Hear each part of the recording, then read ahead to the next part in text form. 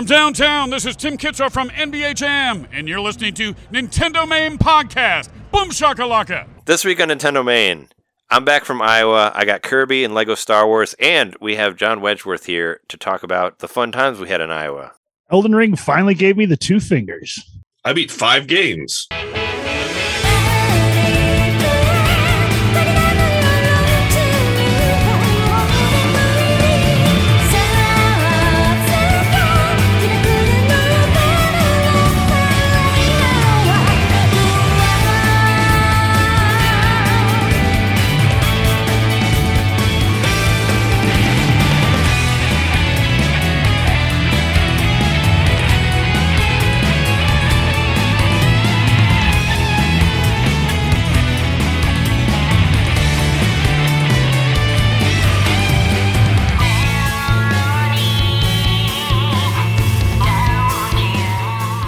Woohoo!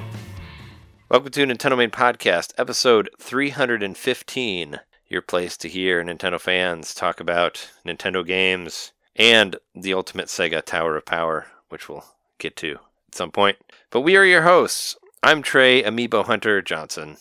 I'm Jeremy. This is the 80s, babies. Mikowski. I'm John, American Hero Knitter. And a special guest. This is John, new Mike Who Dis. Got attacked by a goose today, literally wearing Fuzzy Bunny slippers right now. As quoted in the State of the Switch survey, armchair ambassador to Des Moines, Eastmost Peninsula is the secret, pseudo apt get Wedgeworth. Wow. Esquire. Hi. That's one of our longest nicknames I think we have, or middle names. That's pretty good. So John Wedgeworth of Nerd Noise Radio, not to be confused with Nerf Noise Radio, as you April Fool's for a minute there. Oh, wait, that wasn't real? I was writing a proposal for being a guest on the show. I was gonna say you're home for the best thump noises from projectiles being shot out of weapons of children's warfare. The new Nerf stuff's really cool. I played with it with, I guess they're kind of my niece and nephew, my partner's niece and nephew, and their basement, they have a bunch of Nerf guns. We just had a Nerf war one day when I went over there, and it was so fun. Like those Nerf guns that shoot the balls, those are awesome. They're serious. I was hoping that you would just post the soundtrack for that Nerf Legends game that was apparently really terrible that came out on the Nintendo Switch, and that would be your episode that you did, was the Nerf Legends. Wasn't there a Nerf game on the Wii that came with like a foam like attachment or something? That sounds like a Wii thing. Maybe. I mean, that sounds like a thing.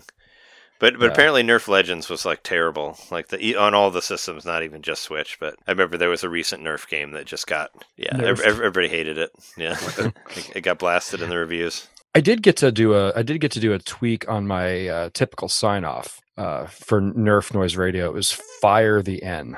There you go. Yeah, Fire the Nerf. Yeah. Yep.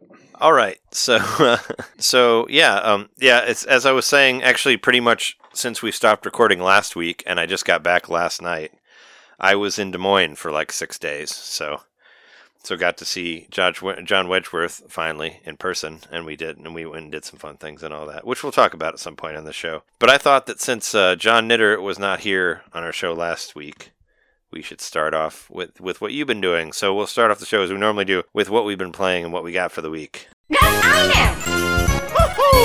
Well, not only was I gone last week, I actually had a pretty busy 2 weeks gaming-wise, so I do have a bit to talk about. Most endearing, I got a paper Switch from my nephew. It was just like so cute, you know. He said, "Uncle John, what do you want me to draw?" And we'll draw what you want for me, you know. He said, "I'm going to draw you a Switch." So he drew me a little paper Switch and cut it out and everything. And I shared a picture with you guys. He did a great job. He put everything's placed correctly on the Joy-Cons and stuff. Can you detach and reattach those paper Joy-Cons on there? Well, with scissors and tape, I bet you can. It's a Switch Lite. I hope there's no drift on there either. I think what your nephew is saying is that they need to look into a more slim form factor. Right. That's Generation Z or whatever, Generation Alpha, whatever he is. They already got ideas. And in that picture there, is that folder, or are those the folders that you have? Yeah, I was trying to figure out. He was drawing Minecraft because he's pretty into Minecraft. Yeah, I was trying to figure out everything. I was trying to figure out what the game was that they were trying to depict on the screen there. That's a pretty good, if you're gonna make a completely minimalist Minecraft image, that's pretty good. Yeah, he colored it green and drew a bunch of squares all over it. But, so I really appreciate it. It was especially nice because Yeah, he's my step nephew. So married into the family almost 2 years ago now, and so it was just a nice moment of like, oh, like he's doing something nice for me, and it was his idea to draw the Switch, so he's like signaling that, oh, he gets me, he understands the things that I like, and so it was really nice. And I actually put it up on my fridge, so I'll keep it forever. It's really, really nice. I love it. The next thing I did was I rearranged my gaming setup. So I just decided to clean it up a little bit because over the last couple of months I've gotten some new stuff, and I would just throw it on the shelf and it wouldn't look nice. But it was just a nice Zen moment. I really felt better after doing it, cleaning it up, making it look good. Yeah, I got my IKEA shelves, and those are just so perfect for displaying your gaming stuff. I can't recommend them more to anybody who's looking for such a solution. That's the thing to do. I got a new HDMI cord for travel. So just because I said it before on the show, the Switch is my most traveled system. I don't play it a whole lot in handheld, but I do bring the whole thing everywhere, dock included, to different houses and things.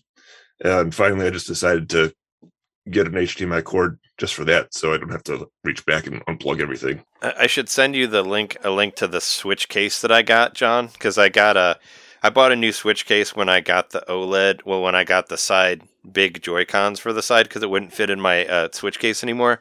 But I got a Switch case that's about like yay big, but it has spots for like here's where the dock goes and here's where the plug goes, and you can put like 2 controllers here also, plus another thing, and it does really well. Like because I take the whole thing with me when I go on jobs and stuff, and it's been great. Like I've really been enjoying it. Like it has pockets for everything, so it'll put the whole thing. Plus, it has like a Pro controller pocket that I put the 8BitDo in, and there's another spot on the side where I put like the big Joy-Cons on, and I kind of just slide it in, and there's little spots that for you to carry all of it together. It's probably especially nice when you're going to hotels and things. You kind of want it to look still organized as you're setting up in your hotel room. To have a nice little all-in-one package like that, I imagine that's probably pretty useful. Well, I can vouch for how cool it is. Yeah, John saw it. Sorry. Yeah, John Wetchworth saw it because I showed it to you while I was out.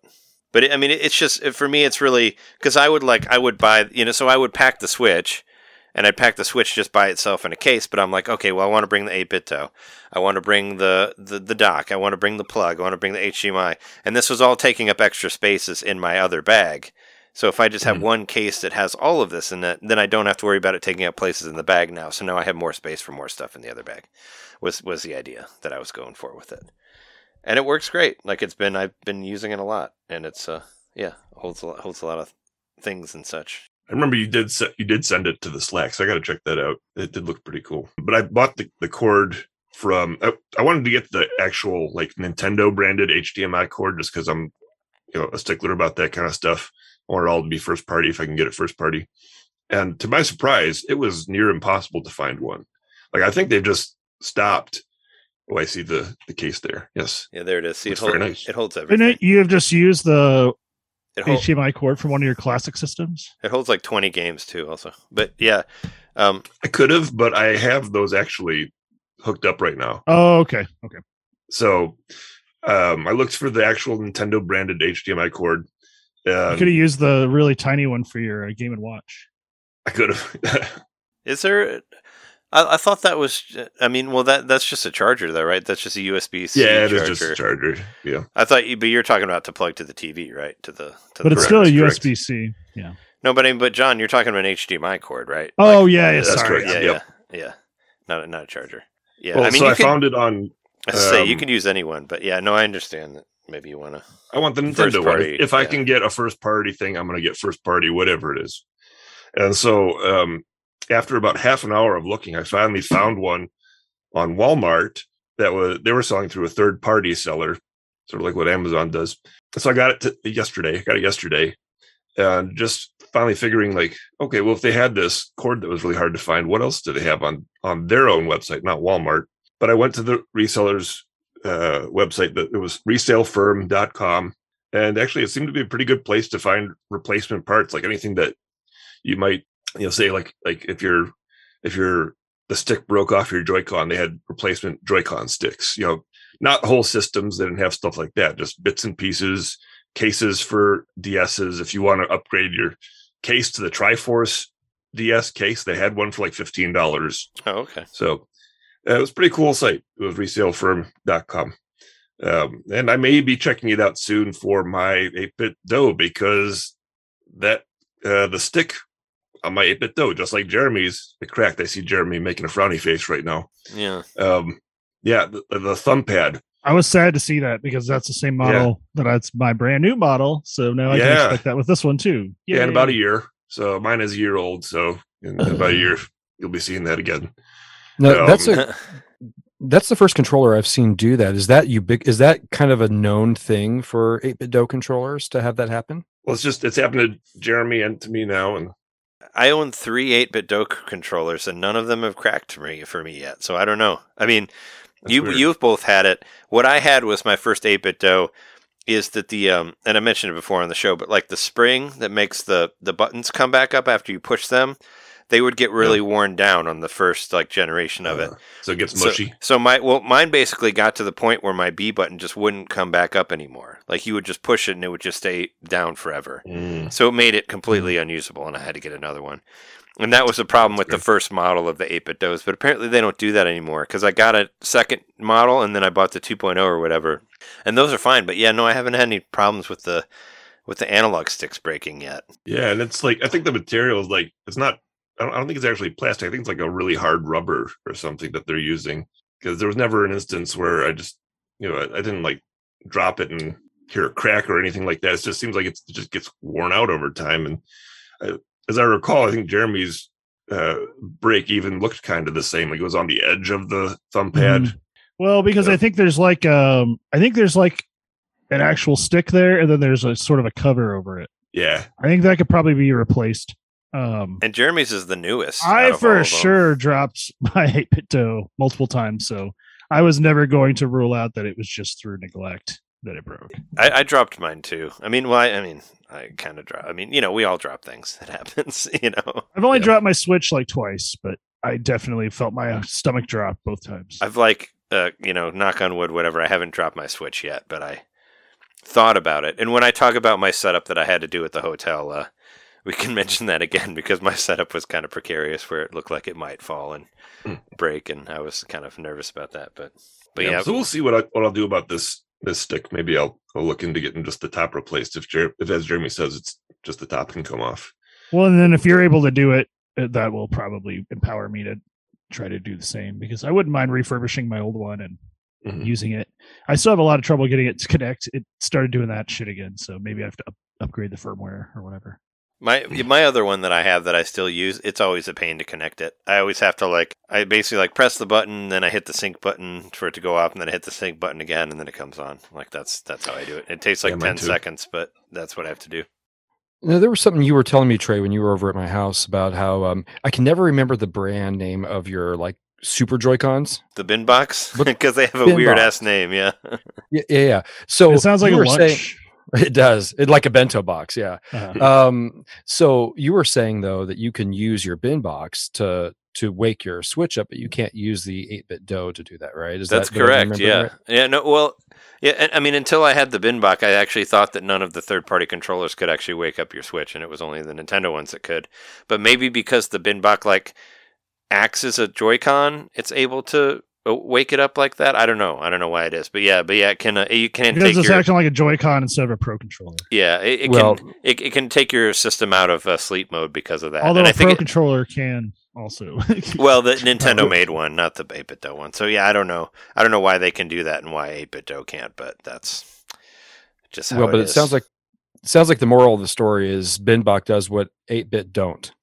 Pretty much, I guess. Even though I like the feel of the 8-bit dough a little bit better. Well done. Because I told you about how I showed you how you can slide it into its own controller thing, but it doesn't feel quite right. It actually feels too close because I'm used to it being on the far sides of the Switch, like a wider, like a Wii U, pad controller type thing. Mm-hmm. So, but whatever. I mean, I like it for what it does. I like it for its handheld stuff. Your TV setup that you have here, John, it actually reminds me a lot of the TV stand that I got from Target. Like I got a TV stand from Target that is just like the 4 there, like the 2 on top of 2. And that's where I have like my NES, Super Nintendo, GameCube, and 64. and it looks almost identical to what you have there. It's not I think IKEA, but it's similar it was setup. it was I mean, it was at Target, but it was cheap, and it's it there. Oh yeah, I can see. It's like the same thing. Yeah, Simpler is better as far as setting up all your different game systems. I think just having the cubes, that's the ideal. Either way, it works great. It works great for me too. So I was like, oh, I have something like that. You can also get little like wireframe like shelves that you can put in there, and then like split it into two, where you could fit two consoles, one on top of the other. Yeah, and that's exactly what all those shelves and stuff that I have on there. Those are all just cubes normally, but then you buy the inserts, the drawers or the doors, you stick them on there. I want to get, like Jeremy said, the splitter thing to make it, you can double up the consoles. So I do have a couple more that I wasn't able to put up there. Did anybody watch the Halo TV show this week? Because I watched it. And Fuck no. It was pretty good. Halo no. Halo no. Yeah, no, that's better. Well, let me tell you something. I mean, this no surprise for anybody, but I never gave any shits whatsoever about any of the Halo games. So my interest in a Halo TV show is like, I mean, I already hate video game movies, as people have heard. Anybody who's listened to the show knows that, and I'm like, Halo TV show, I don't give a fuck. And even the Halo fans are not liking it, so I'm like, no dice on that one. I mean, I don't give no shits about Master Chef or whatever his name is the main character. I mean, come on. Yeah, I thought it was actually, I went into it expecting nothing. I'm not a Halo fan either, but I ended up enjoying the action for the first 20 minutes, but at the same time, they didn't really introduce you to the characters. They just kind of threw you into the action. So I was like, this is well choreographed, but I don't know who these people are really or why they're fighting. So the show was starting to lose me there, but around the middle or so, they did actually get into the story and the characters, and there's something there. I think it's worth watching, especially if you're a Halo fan, which again, not me.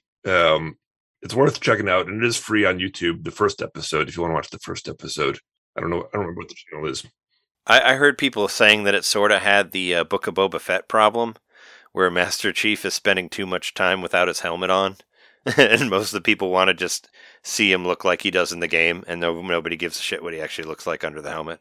Like I saw a lot of people had trouble with that, where people want Boba Fett to be Boba Fett and not whatever he is. Even though I like that show, whatever. But so am I the only Halo fan in the room then? I liked Halo. Possibly. So for me, Halo was like a bonding thing with my little brother, because he's super into Halo. Like, he's the kind of guy to play it on Legendary the day it comes out and try to like finish it that same day if possible.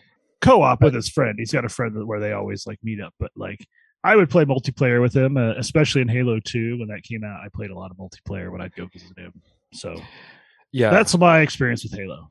Well, I did a lot of multiplayer on Halo 2 also, and that was back before that was back when I was competitive. I mean, not, I wouldn't get first place. I'd be, but see, my level of competitiveness is on an 8-player game. I'm okay with anything like 5 or better. As long as I'm not like last, I don't need to be first. I'm okay being in the middle. Same.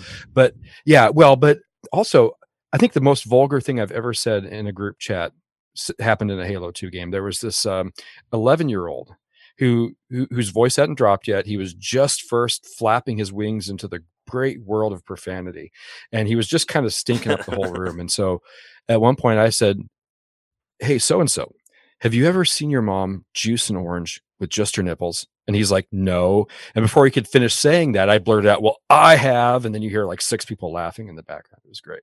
That would be impressive. I feel like I've heard you say that before. Maybe you said that on another episode or something, but I feel like I might have. Yeah. I might have heard that, but yeah, that's a way to throw down those 11-year-olds on Halo. That's how you get your vitamin T. I like the idea of flying into the world of swearing, like how you described that earlier. Opening your wings into Swearville. That's what I do every morning when I get up. I'm like, yes, Swearville. I'm just like, hell damn. Just look in the mirror. I'm like, hell damn ass kings. Fuck you. When I get up. Yeah.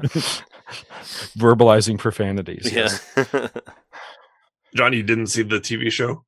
No, but I really meant to. I really, okay, look, I am a Halo fan, okay? And I've heard pretty decent things about the show, I mean, and the way you describe it, that 20 minutes of action, if you're not a Halo fan, you don't know what's going on. Yeah, it's probably confusing, but for people like me who do like the show, I probably would be able to track with it the whole time, right? So, I think you would. You've got Master Chief, you've got the soldiers, the UNSC soldiers. You probably got the Covenant there. I imagine. I really do intend to watch it. I just haven't got around to it. And my wife is really, so I know this was a huge show like a decade and a half ago, but we somehow slept on Breaking Bad, and Jody just discovered it and just fell in love with it, and she marathoned the entire series in like a couple weeks, like a week or two, and she's so into it. She's like, will you please watch, I want you to watch at least season 1 with me. And so we watched the very first episode tonight, and I thought it was great, and so we're looking forward to watching the rest of it. Moral of the story, it might be a little while before I can get to Halo. Sure. Yeah. It's one of the best on Breaking TV Bad shows ever made, easily. Like it is. And then if you like it, Better Call Saul, yeah, you got a lot of TV to watch. It starts, and it's one of the few TV shows also that I watched where I was happy with how it ended. Like, sometimes they just get kind of like shitty at the end, like Game of Thrones, grasping at straws, or whatever you call it. Yeah, but no, this one was very satisfying. I don't think that show has an ounce of fat on it. I think everything is there for a purpose. It's just great. So sometimes they go off book and make 2 real shitty seasons, like Game of Thrones does, but no, I mean, Breaking Bad was. I remember I marathoned most of it when I finally watched it, but Better Call Saul was really, really good too. Like, you should definitely watch that if you liked that one. And it's supposed to, actually, the final season is supposed to come out soon, so I'm excited to watch that. Well, this is just gonna keep me away from Halo even longer then. Well, that's fine. Whatever. So moving on to some of the games that I beat Sly Spy, which is an old arcade shooter. It's really a beat 'em up with where you have a gun is really what it is. That was just a fun, simple afternoon. I wanted to play something easy, and I got a funny boss fight out of it, which I sent to our chat group. You're like you're like more scratching his nuts than killing him or something. Yeah, because there was one of the bosses is basically Odd Job from 007, and he's throwing the hat at you and all that stuff. And I essentially caught him in a loop just by shooting him straight in the nuts, where he reacts. He just goes, oh, but he's defending, so he doesn't do anything. He just pauses as long as you keep shooting him in the nuts. He just pauses and says, oh. So I got it for like 30 seconds of him. So what you're saying is you saw his O face? Yep. Yeah, and then I was in the mood for more beat 'em up, so I played Night Slashers, played all the way through that. That was such a quick, easy, fun, like piece of candy of a game. Just something to just enjoy for a moment. That game was fun. I mean, I beat it whenever I bought it, but that was last year sometime, I think. But it was fun. It was a good romp. Really gory too, and I love the audio design. Like, oh man, they were like breaking cantaloupes and squishing things, and it was just so gory, and you hear the bones breaking. And I look forward to the remake, actually, which is supposed to be coming soon. They announced this I didn't hear about that. We reported on that, I think, last summer. They were doing a remake of Night Slashers, and it actually came out. That news came out like the same week that the original game actually hit the Switch. Oh yeah, no, I forgot about it because I remember playing the game because what was it? One of the guests that we had, Ben, he was talking about how good it was, and I just got it and I played through it, and I was like, yeah, this is fun. Like, it was good enough for me to play all the way through the beat 'em up. So I played Donut County, which another charming Katamari style game we've talked about before. Yeah, that game's great too. Well, I think Jeremy beat it, and then I beat it, and now you beat it. But yeah, no, I beat it. I think I beat it one sitting. It's cool. It's got a lot of really fun. It actually kind of reminds me a little bit of Pikmin, also with the fun descriptions of the things that you pull into the holes and all that. Like, kind of reminds me a lot of the Pikmin games.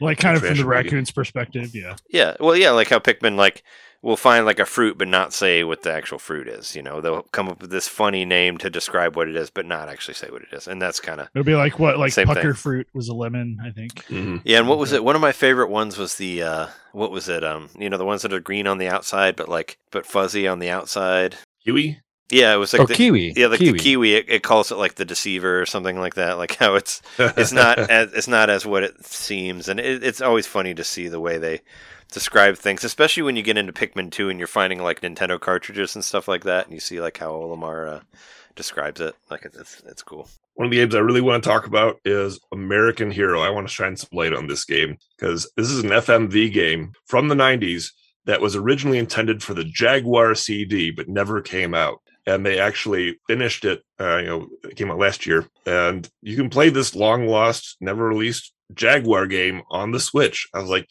how did I miss this? I had to get it right away. And man, it's glorious. Like, it's basically like you're playing a 90s straight to video action movie. So if you like those cheesy 90s action movies on VHS or FMV, this is for you. If for anyone who doesn't know, John is our FMV king here on this show. Like, he That's me. tries to get all of the ones that are available. His chat is actually pre-recorded. Yep. Press right to go to the next scene. No, one thing I thought was interesting from it is the person who played Sindel in the second Mortal Kombat movie is in the game. So yep, I noticed that because my wife was watching through Voyager all the way again, and that character was actually in a Voyager episode, and they look a lot like 7 of 9, but not 7 of 9. And I just seen her, and I just looked her up to see what she was in, and she was Sindel in Mortal Kombat Annihilations. And then I saw that what John sent the video of that one, and I'm like, oh, that's that same fucking lady. And I looked it up, and it's like, there it is. Yeah, American Hero. So I was correct. The presentation is fantastic. The first thing that you see when you open the game is that familiar FBI warning screen that you saw in videos, do not copy videos, whatever. But it's actually warning you about the now offensive content, the content that was seen as okay in the day, and it's basically recontextualizing it so that you go into the experience knowing what you're going to see. They say stuff like, we thought this game was worthwhile, I knew, for its technical merits and its ingenuity, but please pardon all the misogyny and all this other stuff that's in there that's bad. And by the way, the misogyny is rampant. It's like it's like those warnings at the beginning of the Muppet Show on Disney Plus. If you watch that, where it's like, yeah, these racial stereotypes that we did, they were never right, and they were wrong, and they're still wrong. But just be ready, I guess.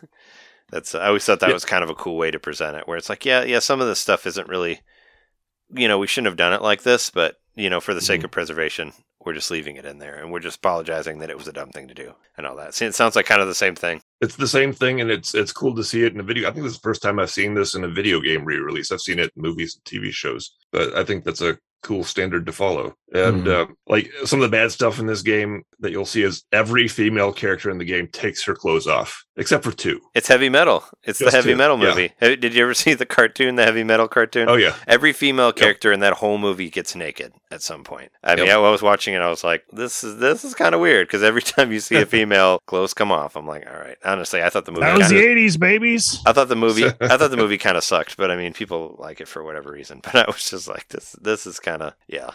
I don't know. And it wasn't even like I watched it like 10 years ago or something like that, or even more than that. I was already like, I don't know, this is weird. Like, why does every woman who shows up has to get naked? Like, this is kind of...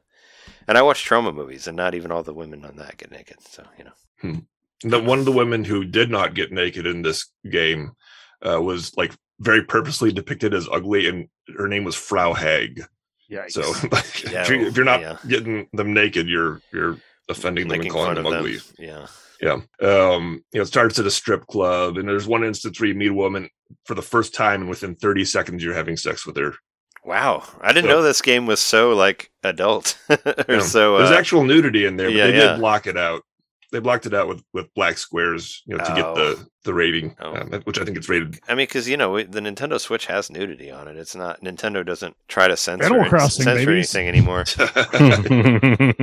I remember that bug. But we talked about that one game. What was it? Outlast. Michelangelo's David. Outlast has full-on dicks. Has naked people with dicks shaking around chasing you. And that was real early on too. Makes it extra scary. Yeah, that was in like the first year of the Switch. So, and there was that other like puzzle game that sort of looked like Sin City that had nudity in the demo. Even I remember that being a thing where they're like, you could download the demo and there's already there's boobs everywhere, and they're like, oh shit, I guess we'd missed that when we put it out as a free demo, but whatever.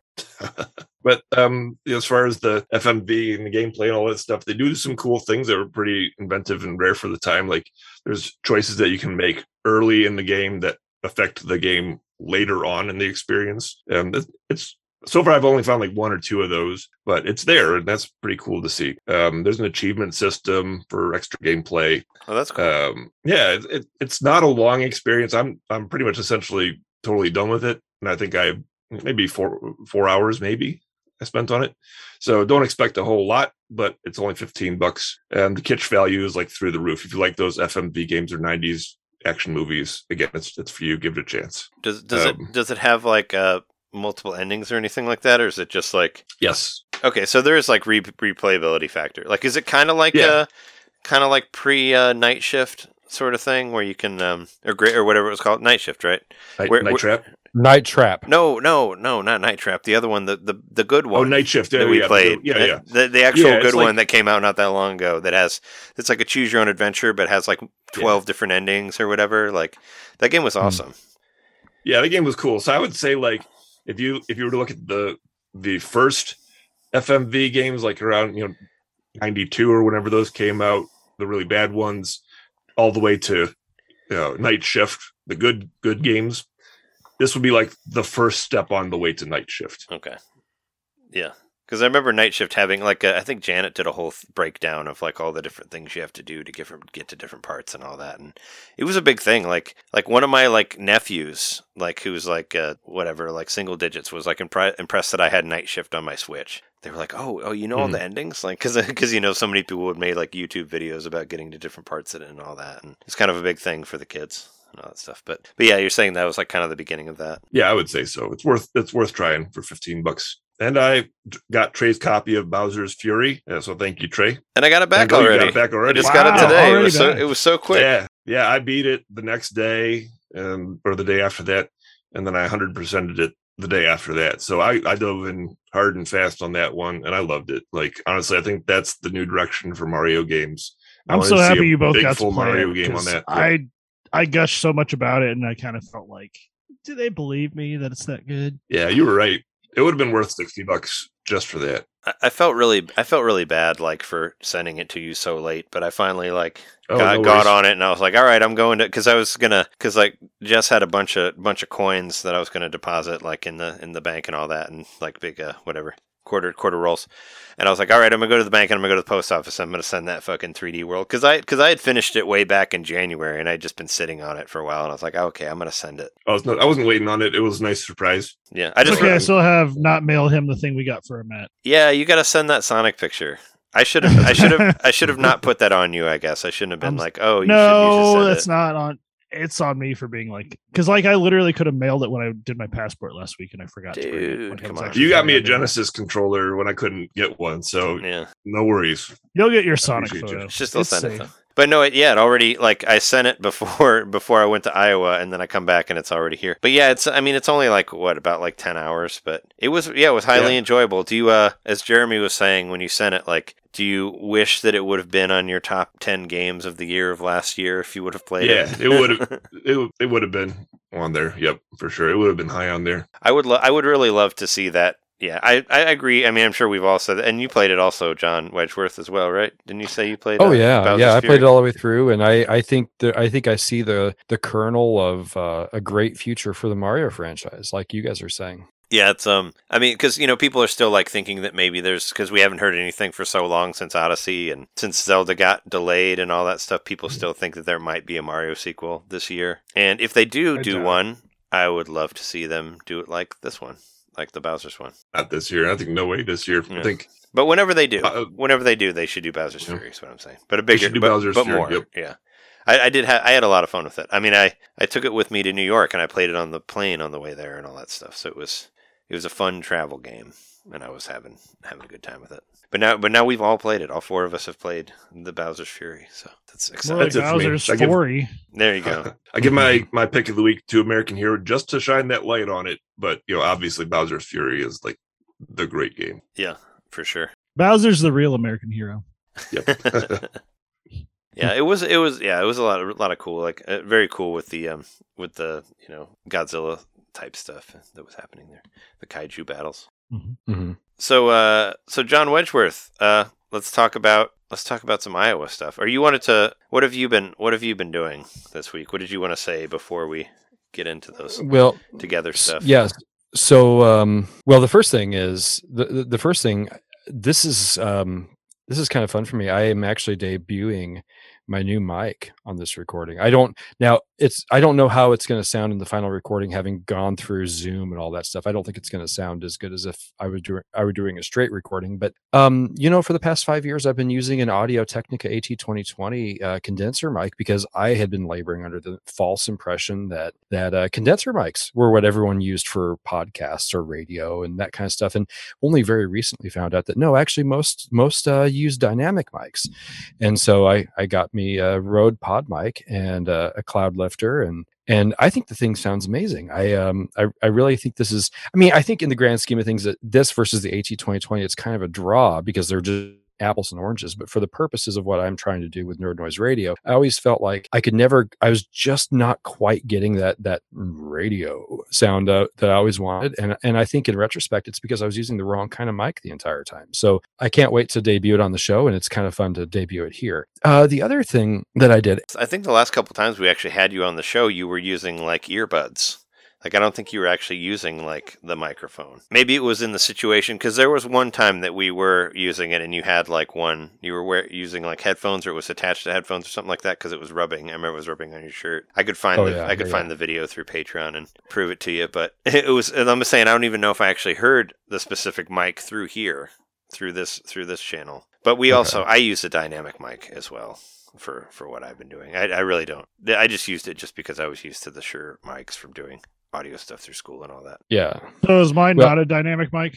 What are you using? I think it is. You're SM58. You're a 58. I think that's a dynamic mic also. I believe so. Because my mic is mostly used to record like because you have an SM57, right? I have a 57, which is used for like instruments and stuff like that. But I just used it in school, and I really liked the way it looked. Yeah, yours. I think mine just has dynamic. A grill. I think that's the only difference. Yeah, yours is dynamic also. They're the same. They're both cardioid dynamic mics. For anybody who doesn't know, a cardioid, it looks like a heart. It's like an upside down heart, like the pickup pattern. I've had this bad boy on stage and screaming into it. Yeah, so it's done a good job. The 58's kind of like the rock star as far as like handheld vocal mics go, for sure. So I used the 57 a lot in school, and I like the way it looked, even though it's kind of more used for like recording drums and shit like that. But whatever.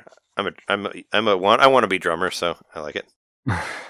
The great irony to me is condenser mics sound more dynamic and dynamic mics sound more condensed.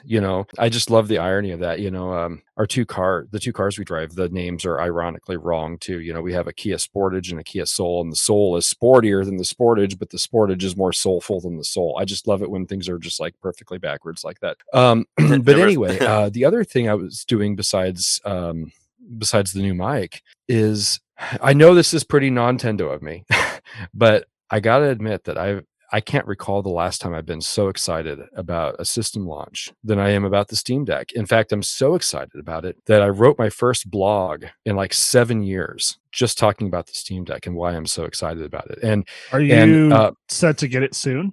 Well, I reserved on the second day, and so I'm in the Q2 group. So this is my window. Sometime now. Yeah, that's right. Sometime between April and June. Yeah. I mean, they're pushing more out, right? Is what I heard. Like they are like sending more out. So people who are on the second one are getting them. So. They've been like confirming addresses and stuff with people, I think. Yeah, and so what's not surprising is the top tier model is the most popular, so it's the one that's the hardest to get. I went for the middle model, the one that's got a 256 gig M.2 and does not have the matte screen. I just have never been a big fan of matte screens. The colors look flatter to me. The colors on gloss screens look more alive. It depends on whether or not you're going to play it with a lot of like overhead lighting or outside.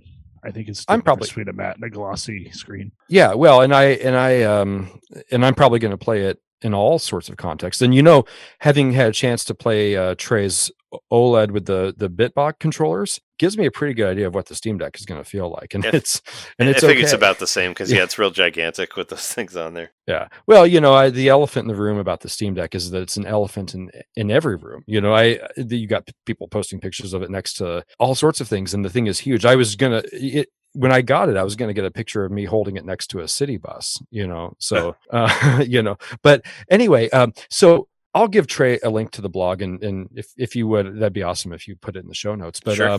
The gist of it is the things that really excite me about it. And I'm not going to, I'm not going to call this thing a Switch killer. It's not, because Switch has its own purposes and Steam Deck has its purposes. But what it could be for me anyway is the thing that dethrones the Switch is my number one go-to system.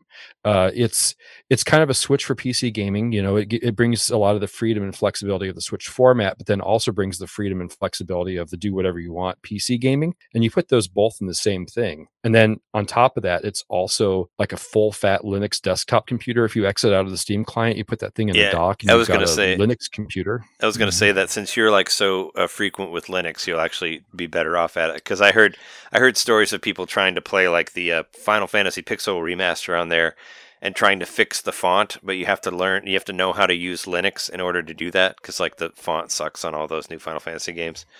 So yeah, you had to like, if you're not familiar with the operating system of that, it will be difficult to you. But on another podcast I was listening to, they were having problems. Well, and it will be new for me because, Linux is such a big beast. There's so many different kinds, right? Like I use Ubuntu Studio, which is a official flavor of Ubuntu, which is based on Debian. But the Steam OS is based on Arch Linux. And so it's a completely different animal that I've never had a chance to play with. And earlier this month, I hit my 2-year anniversary of being a Linux user, or Linux primary anyway. And I'm starting to feel that itch of wanderlust, like Ubuntu is great, but I want to see what's outside the village, and setting up virtual machines on my computers or hard drive partitions, those just rot. I never do anything with those. Right. But here's something now that's what Windows would be, right? If you put Windows on that could be partitioned. Well, I don't know if it supports partitions. Now you can flash it with Windows, but like the driver situation's all messed up, and it kind of sounds like it's just a proof of concept and not something you'd actually want to do. Well, there are people who would want to do it if they wanted to play like physical or non-cloud based Game Pass, because you can in Linux you can only do that on cloud right now.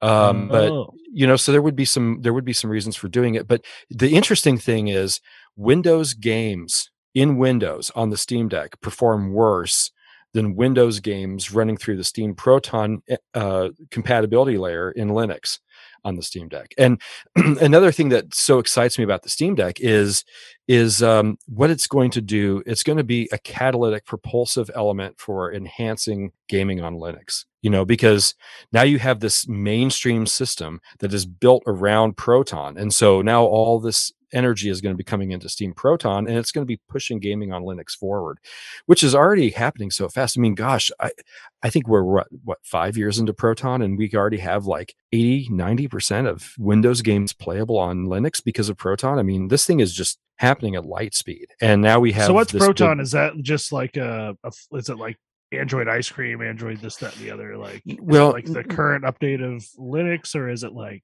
No, it's a compatibility layer. It's based on Wine. Have you guys ever heard of Wine? I've drank it before. Not as yeah. Have you ever heard of Wine? I mean, Red's pretty good. Right? Yeah, well, Jesus turned water into wine, but I turned wine into piss, right? But anyway, no, so Wine is a compatibility layer where you can run Windows apps in Linux, right? And so Proton is based on. So it's essentially like a kind of almost an emulator, or like a emulator. It's like a pass. It's like something that allows it to. It converts it. There we go. It's a conversion. Yeah, sort of. I mean, it's not quite an emulator, but that's close enough to the truth that we can go with that for the purposes of the program. Okay. So, but yeah. So it pushes all that, and it gets Linux into the hands of more mainstream audiences, which is something that I want to see. Now, granted, I mean, most people aren't in it for Linux. They're in it for playing PC games on the go. And as long as the games work, they don't really care what, it could be Mac for all they care. Right.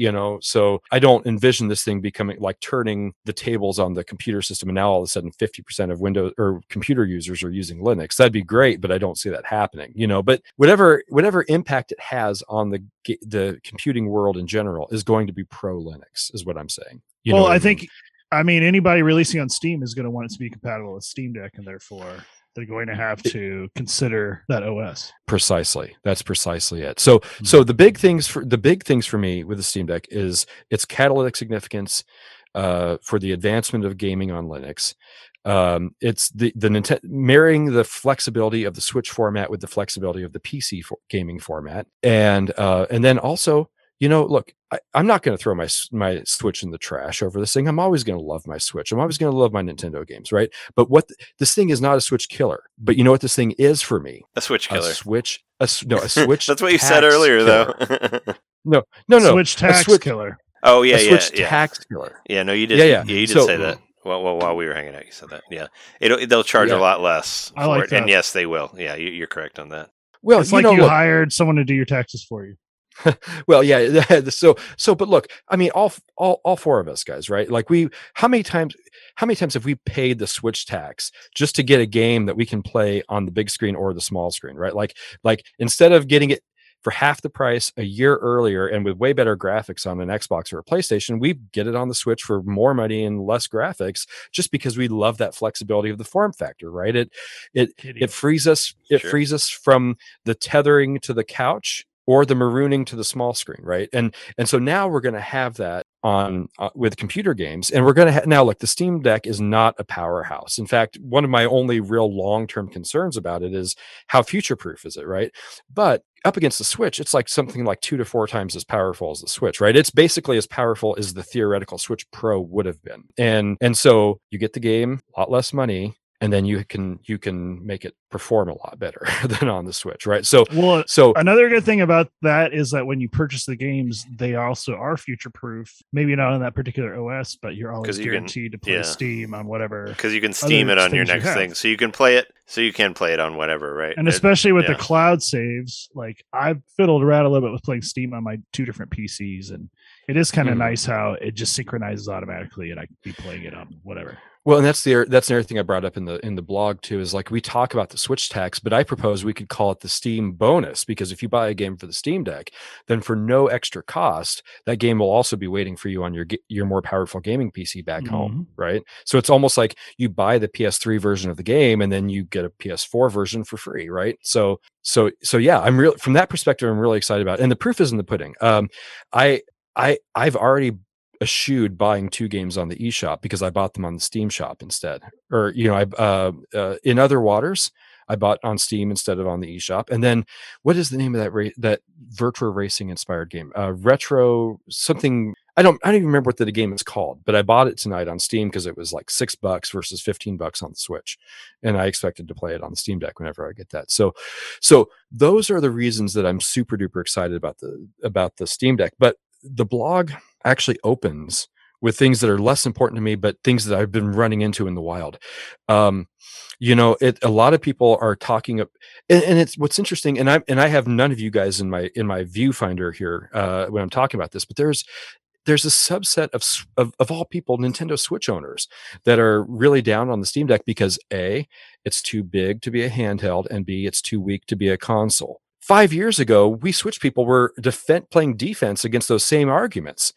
And now we have the most successful system. And so now we're using the same arguments we had to play D against 5 years ago on this new Steam Deck, right? Like it's like gatekeeper's going to gatekeep, I guess, right? So I spent the first part of my blog dealing with that kind of stuff. And there are a lot of people who say, well, if I want to play portable, I'll play on the Switch. And if I want to play gaming or PC gaming, I'll play on my gaming laptop, right? And they position the Steam Deck as kind of like this middle ground between the two, but they position it as only a worst of both worlds. And I'm like, guys, I have this great example from my personal life of how something that is this middle proposition between two extremes doesn't have to be a worst of both worlds. It can be a best of both worlds. And that's, it's like, instead of being, to borrow a phrase from my old religious past, a Laodicea, neither hot nor cold, maybe it's a baby bear's bed between the Papa Bear's bed of the huge clunky interface and high price point of a gaming PC and the Mama Bear's bed of a decade underpowered, hybrid video or console, right? And I live that experience of living in this baby bear's bed situation all day, every day, because I live in a city that is the baby bear's bed between the Papa Bear's bed of I was going to say really big city and the Mama Bear's bed of a really small town, right? I know that comparison because you used it when I was there to explain Des Moines. Yeah, I totally live in a very similar scenario. Yeah. Well, I live in an even smaller town, but it's very comfortable, metropolitan compared to the surrounding areas. Sure. Yeah. Yeah. Well, when I was talking to Trey about Des Moines, and I deliberately took the beginning of the blog and presented it last because I was intending to use it as a segue to Trey's forays in Des Moines in the land of St. John, but yeah, no, when I was talking to Trey about Des Moines, I was like, look, think about it like you're picking a car in F-Zero, right? You've got the car that's A and C, right? The specs A and C, and then you've got the car that's C and A, and then you've got the car that's B and B, right? But those are the best cars. Those are the cars Well, that I use are the Bs because they control Well, better. okay. Breakfast? I mean, what's the bed and breakfast, yeah, but no, like. I So mean, Captain Falcon C&A is a B. Like his car is a B, and that's actually always the best controlling car of any of the F-Zero games. Well, and so I said Des Moines is the B and B of cities, as opposed to the C and A of Chicago or the A and C of pick your small town, And the example I used is my house. Like if I could move out to the country or to some random small town and afford a house twice as expensive and then have no reason to leave it, right? Or I could go to Chicago or LA or New York, right? And have a billion reasons to leave the house. Chief among them being that it's a shoebox because that's But all I less can space, yeah. afford, or live in a terrible neighborhood, right? And then here it's a middle ground between both of those, right? Like it's a much bigger house than I could afford in Chicago, right? But and also okay, so maybe I don't have Chicago level of things to do outside the house, but degrees multiple times more than what I can even keep track of are the things to do in Des Moines all day, every day. Right. So it really meets these two priorities in the middle. And for the wrong person, for the guy that either needs that full sizzle of a truly big city or the full lull of a truly small town, Des Moines isn't going to be for them. Des Moines is going to be a Laodicea for that person, neither hot nor cold. But for the right person, it's a baby bear's bed. It brings so much more of what's good about the big city than what's bad about it. And it brings so much more of what's good about the small town than what's bad about it, So I can't see it as anything but a baby bear's bed, a Goldilocks situation. Anyway, I'm super proud of the city. And Are you? And I'm kidding. no, well, No, I guess it's all right. I like Des Moines actually. It was a nice place to be, and I told I've Jess, been there once before. I thought it was okay. I told Jess that it'd be a fun place to go to, like as a vacation, because they got good breweries there. They got they have a lot of cool statues and stuff downtown, and there's a lot of cool stuff to go do and all that. Well, we got Fong's, and we got to talk about Fong's Pizza real quick. Yeah, and Fong's Pizza was something, of course, that I mentioned because Jess really wants to see that as well. So.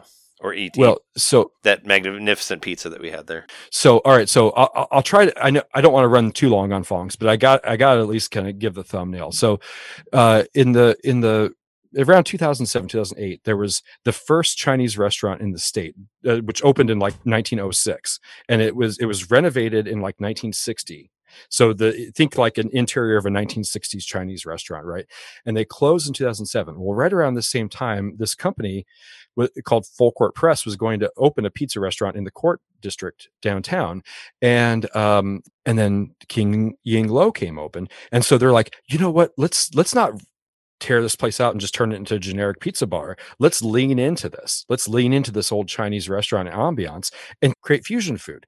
And so now you have things like the crab rangoon pizza, which is amazing. It's delicious. And I mean, it tastes good. exactly like crab rangoon, except like in like you're eating in a pizza, like a pizza size, but it tastes just like a crab rangoon. I thought it was great. Yeah, I really enjoyed How's it a that lot. crust? Is it a thin crust, like to make it crispy? I was or just gonna ask. It's not like it's not like a pizza crust. Like I didn't feel like it tasted like a pizza crust at all. But you know more of that, I'm sure, John.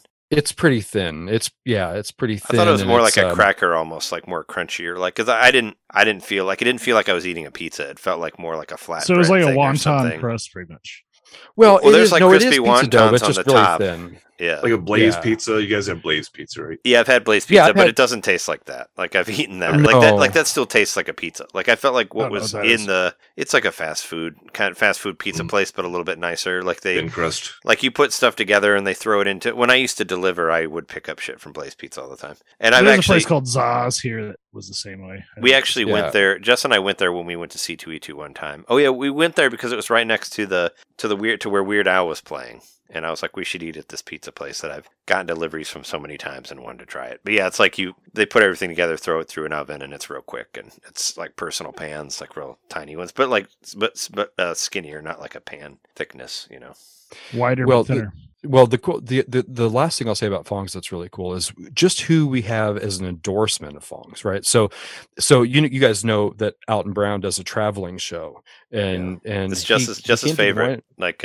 yeah, right. I mentioned to you while we were at Fong's this that when with the Umami Burger, which is like one of our favorite burger places to go to in Chicago, they had for a limited time they had the Alton Brown Burger, which Jess loved, and she's very sad that it's never going to come back again because it was a limited time and they never brought back to it. But it was just said it was the best burger that they ever had. So there you go.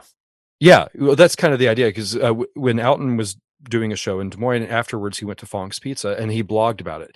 And what I'm saying is it's a paraphrase, but it's my best attempt at a quote, not having the quote in front of me. And in this quote, it's going to sound like I'm asking you guys a question. I'm not asking you a question. This is part of the quote. So anyway, it's something like, so Fong's Pizza, he explains, blah, blah, blah, blah, blah. Are you guys ready for this? One of my favorite restaurants, period. Oh. Yeah, Yes. it's in the menu too. Well, it says that's something to be proud of. It says like a good eats, like a favorite or something like that. It said you showed it to me, like right next to the pizza. Yeah, best I ever ate, I think is what it was. Yeah. Yeah. So if anyone who finds themselves in Des Moines, Fong's Pizza is mandatory. It's good. I enjoyed it. The only time I was ever in Des Moines, it was when I was still in college. So this was like probably close to 20 years ago. Or I think it was like 20 years ago. Well, I had met up with my cousin I had never met before. She was like a distant cousin. And she went to was it the University of Iowa? Is that? So University of Iowa is like 2 hours east of Des Moines. No, that's not Iowa it. City. She went to school in Des Moines, but it was like Drake University's in Des Moines, Grandview University's in Des Moines. But you might be thinking Iowa State University, which is in Ames, but that's only like 30 minutes north. So that's close enough to Des Moines that could be possible. I mean, it was long enough ago, but we were technically in Des Moines, I thought. And we met up with her. We watched. What did we watch? What was that? Boondock Saints. There we go. That's the first time I ever saw Boondock Saints. Well, I'll tell you, I should give you an era, like a era. Yeah, for sure. Well, so I really don't. I mean, I know we want to move the conversation forward, so I don't want to harp on Des Moines too much longer. But one thing I'll say is, if you were in Des Moines 20 years ago, you weren't. You haven't been in Des Moines. It's just changed so much. I was there. But not in the Des Moines of today, I guess. No, I know. Yeah. You're not in the present day Des Moines. Don't gaslight me. You were so year 2000, man. That's like 22 years ago. Okay, yeah, but look, Des Moines is one of the fastest. It is the fastest growing metro in the Midwest, and like easily top 30 in the country. It's Dallas County. It's the county to more the than west, St. the Louis? west of us. We're West Des Moines. Yes, it's the county where. Okay, so Dallas County is the suburb just west of Polk County, so it's part of the metro, but it's not the main county. It's the fourth fastest growing county per capita in the entire country. Ankeny, a northern suburb. I was there. It's like. Yeah, you were in Ankeny. That was one of our shoot days. Was in Ankeny. Is the fourth fastest growing city over 50,000 per capita in the country. You know, and Ankeny is not our fastest growing suburb. It's just the one that's it's the only one that's growing that fast. That's over 50,000. You know, so it's like the fifth fastest growing suburb of Des Moines, and it's so you've got all this stuff changing. They're building like two entirely new neighborhoods in downtown Des Moines right now, and one of them is. Between the two of them, they're almost going to double the size of downtown. You know, you've got all this stuff happening, right?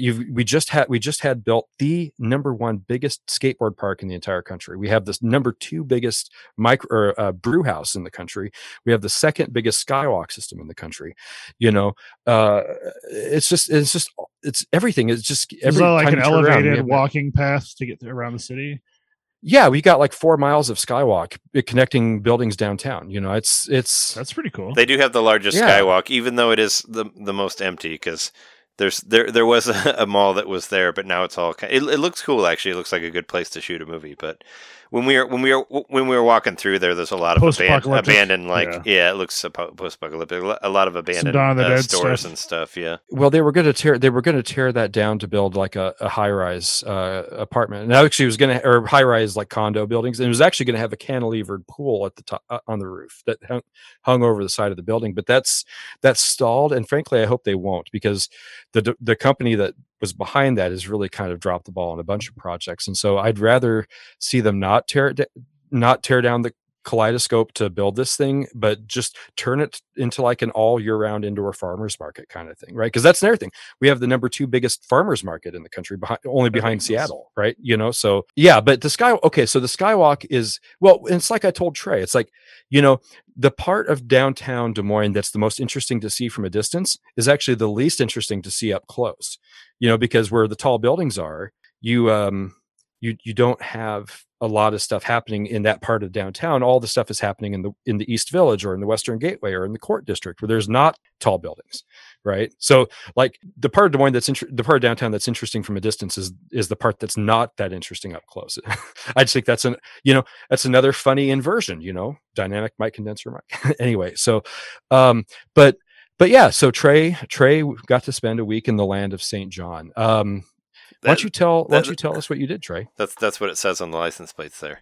No, no. Actually, side note, hot off the press while we're recording, I actually sort of want to bet here, but Mario Golf is going to be the expansion pack game of this month, for April. So Mario Golf 64. Oh, cool.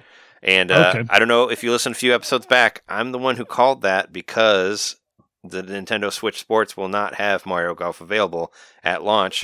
So I said, well, it won't have golf available, not Mario Golf, but that's what was my also won't have Mario Golf, but yeah. But that was my original prediction, was that it was going to come out in April to go along with the missing golf in Nintendo Switch Sports. So I'm just saying, industry insider here, I got that right. So I'm saying when there was like so many. If you want any information about what's going to happen in video games, email Trey. Yeah, email the Nintendo main. Visit our Patreon. No. I was Trey just is everyone's uncle who works at Nintendo. When we were guessing about what the final N64 games would be and what week they would get launched, I was wrong about F-Zero coming out early, but I was right about Mario Golf coming out in April. So I just want to point that out. But I was wrong about Kirby. But the 15th, it's going to be out on the 15th, so it's actually only 9 days away. So I'm excited because I actually really like, I like all the Mario Golfs, but Mario Golf 64 in particular was the one, I mean, we played the shit out of that in college, and it's cool to be able to play it online as well. So I'm excited to play that again on the Switch. So, because it's a good game. So there you go. Not to derail the Des Moines talk, but I just checked Twitter real quick and I was like, oh shit, there's Mario Golf. Just got announced like an hour or two ago. Nintendo main, always on the bleeding edge 2 days ago. Yeah. Yeah, at the time before I actually edited or whatever. But no, I mean, yeah, Mario Golf, I was right. Buy me a steak or something. Actually, don't buy me a steak. I don't like steaks. But send me a eShop card or something. I'll buy you one of those things that they put golf balls on before they hit them. A tea. I'll buy you some tea. So okay, some wooden teas. So all right, so Salt Bay has a steak that's covered in like gold leaf, right? So what if we were to send you a steak covered in like eShop gift cards? Okay, like shredded.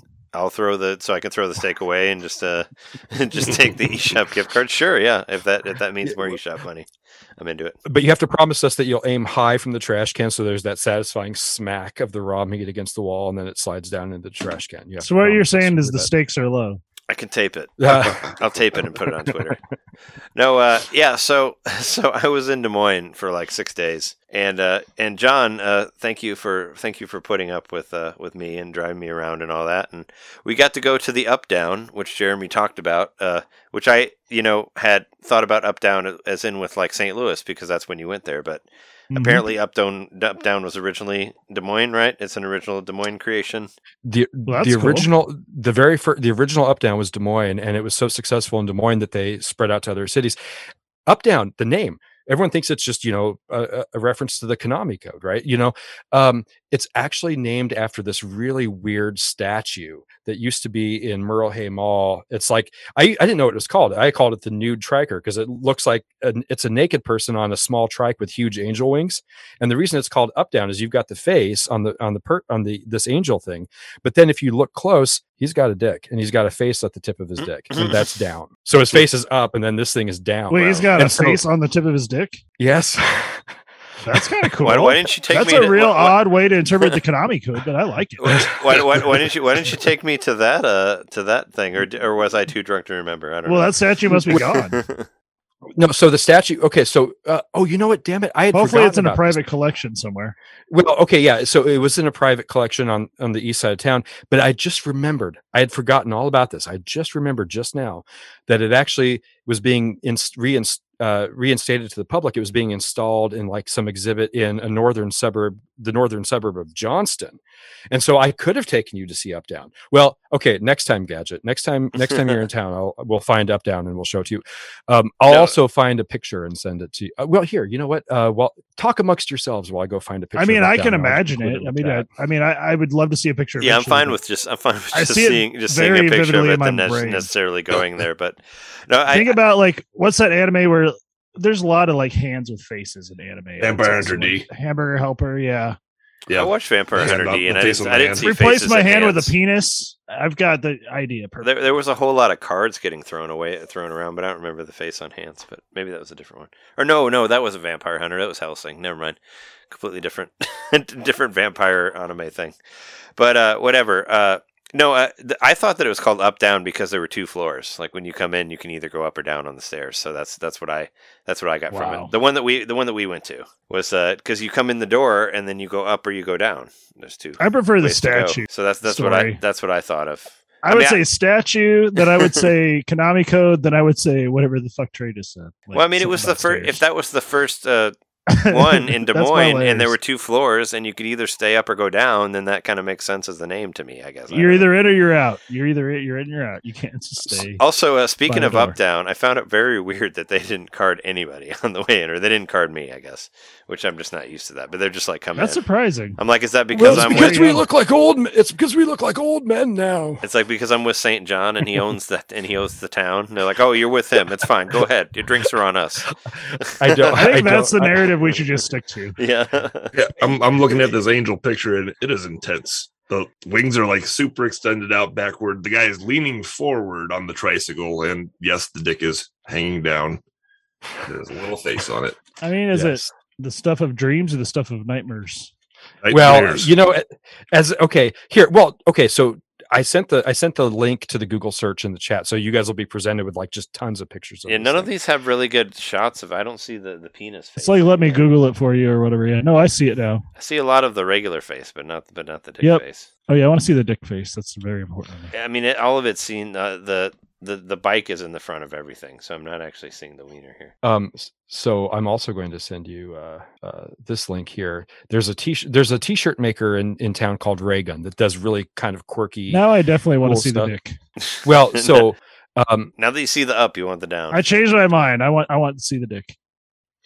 Yeah, because There we we go. keep seeing So- all these other pictures that aren't like the actual, that aren't like the real. We need the fun spot here. Okay, well I see that T-shirt. yeah, I have that T-shirt. I think that's great. I love the Up Down reference on that T-shirt. But yeah, so there you go. There you go. It's you went to this arcade Mark in St. Jacobson. Louis. That T-shirt still doesn't have the Oh, dick. yeah. It just still That's doesn't the have artist. the dick on it though. Like where's Yeah, I know. where's the dick face? Where is the dick? Maybe I'll just have to draw one. I mean, on. you're don't know. taking taking us down this like this I wanna tunnel see the that has face. no light at the end. Like you keep promising this dick face, and we still have not seen I it. know. I You consider get to the tip of the uh, dick and it's just an ass, and you're like, God damn. John. See, I'm gonna Google search now for Up Down Des Moines dick face, but I'm afraid of what I'm gonna get in the search. Forever results. cursed suit search. Yeah. engine. Actually, no, I don't. I'm not going to do that because this is my regular computer, and I don't There want to you go. start like getting pop-ups. No pun. Ooh, wow, that's an unintended terrible joke. It's listening to you. Yeah, you guys are just going to have to do that Google You'll search. just have to yourself, and I figure out don't- this statue on your own, which all of these angles do not show the down. So I consider that very, very upsetting that no one could actually capture the fun part of this statue here. It's got a very Emails who pictures did, of the dick face too. who did the thinker? Was that Rodin? Yeah. So, all right. So anyone, It's got anyone- a bit of a Rodin feel to it. It's like a brass sculpture. It Yeah, kind of has yeah, like I could see the thinker and this kind of coexisting in the same exhibit. Yeah, well, and this, yeah, and yeah, right. So, all right, so anyone that's listening to this from Des Moines, send Trey your dick pics. No, no, don't do that. Don't do that, please. I mean, maybe I'll cut Okay. that part. If you guys want his like personal phone number, just text me. Yikes. Okay, Okay. now Okay. Enough to about. clarify, All right. Enough about that. dick pics from Up Down. So anyway, we went to the fucking bar called Uptown, and we were the only people wearing masks there, which is very unfortunate. But I kept That's the way it was at the Uptown I went to. I kept it out. I kept them on for the most part, but I took mine off on DDR. I had to. well, the number one unfortunate thing, there was no DDR there, so we didn't have that experience. I was wondering if there would be one, like Jeremy said, and also what Jeremy said about a lot of the arcades not working. There was a good amount of them that didn't work. That I was that I was unable to play because they just didn't work and they didn't tape up the quarter. See, ever since they split things off for with them. left right, they don't have the maintenance anymore. Yeah, right. No, the first game I tried to play was the RoboCop arcade game. That didn't work. I remember trying to play the Teenage Mutant Ninja Turtles or the Teenage Mutant Ninja Turtles pinball game, and I couldn't play it because one of the balls was missing, and you could actually see the ball. It had actually gone on top of where the spring thing is that you pull, and it said ball lost, can't play. But I was there was 22 credits on there, so there were 21 at least people before me who were tricked by this ball loss thing on there. So it was actually like you bought tokens, like you were. Yeah. Maybe there were deals, like you could buy them at the bar and get like a deal on them. I ended up buying. I bought $10 worth of tokens at the bar, and I ended up giving tokens total. I ended up giving some of them to John at the end of the night because I didn't use all of them. But yeah, I was like, I didn't want to get cash out and try to deal with because they did have token machines and all that took cash, but I didn't want to deal with that. So I just started a tab and just put it on there. Go back there with those tokens. Yeah, I gave them away because I'm like, here, you use them. But yeah, we played when we finally found ones that worked.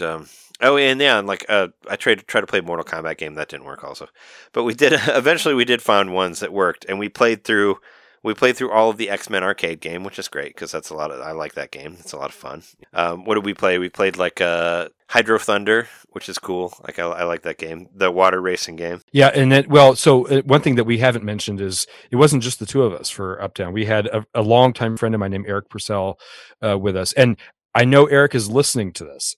So hi, Eric. Hi, Eric. Everyone say hi, Eric. Hi, Eric. Hi, Eric. Sorry for the dick talk. That's why he's here. I'm sure he was laughing his ass off the entire time. But he's a super cool guy. Eric is a super, super cool, super laid back guy. One of the most laid back guys I know. He's everyone's friend immediately, and anyone can hang out with him, no problem. Trey, you and Eric hit it off like gangbusters. Yeah, he was. As long as he wasn't completely annoyed by my drunk ass, then that's good.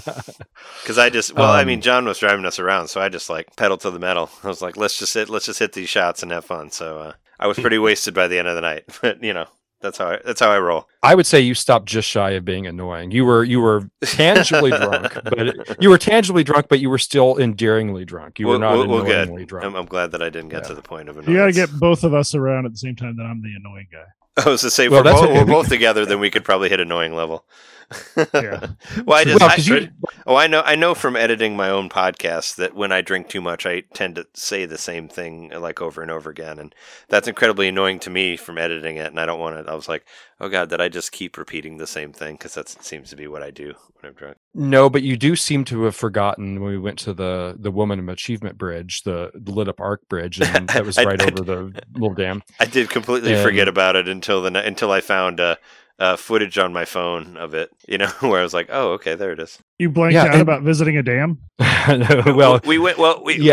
John. Well, I remembered going there, but I didn't remember videotaping or taking pictures of anything. Okay. Because I remember when I was talking to Jess, I said that I didn't take any pictures of anything, and I was like, oh, well, that's great, because I might have dropped my phone. But then I looked at my phone, I was like, oh, no, I did. Here's all these pictures that I took. You're dangling off the edge. You're well, and then the river was so placid that night that it looked like a mirror, and that's what I took pictures of. Yeah, was the reflective mirror, which I thought looked really cool, or the reflective. Well, and me being such a game geek that I looked at that river and I'm like, oh my god, it's ray tracing. Was it a clear sky, where you're seeing the stars and the moon and stuff? It was pretty. Yeah, I think so. Yeah, it was. I don't remember looking up at the sky, but yeah. Well, you would have looked. You would have seen the sky in the river. I know, right? Yeah, right. But it's just what a dorky thing to think. You look at this beautiful marriage of nature and architecture, and then you just say fucking ray tracing. Mm-hmm.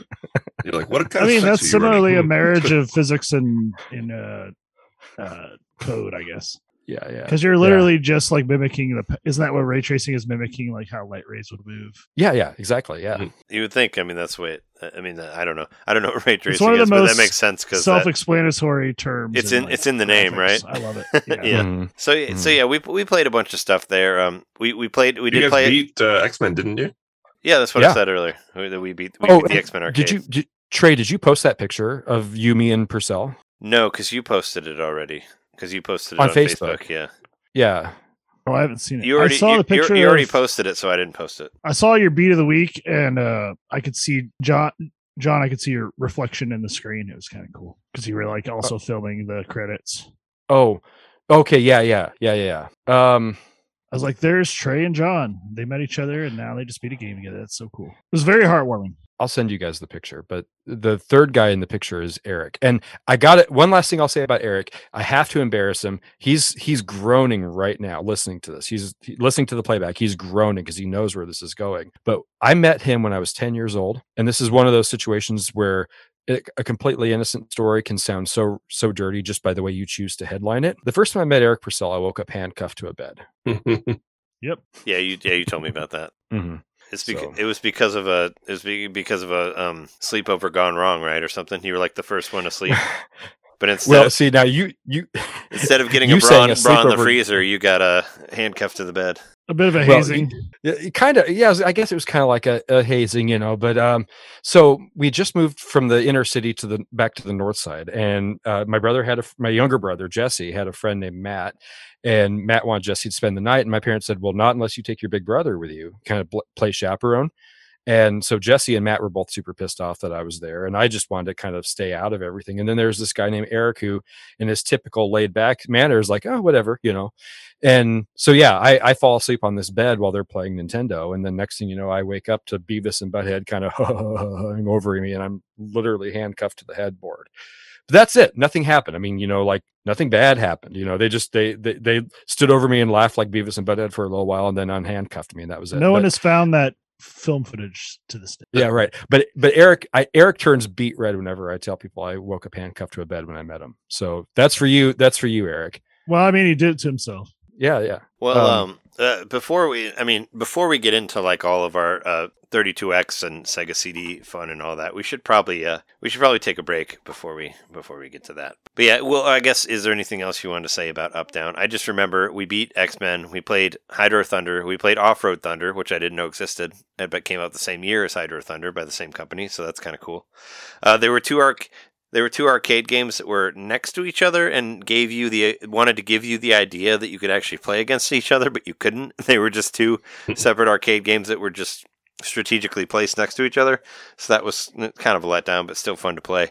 I remember at the end of the night, like when I closed my tab out and we went upstairs, I just remember getting destroyed in Street Fighter Alpha 3 by both of you, and that was kind of embarrassing to me, but I was kind of drunk also. And I remember I got destroyed on that.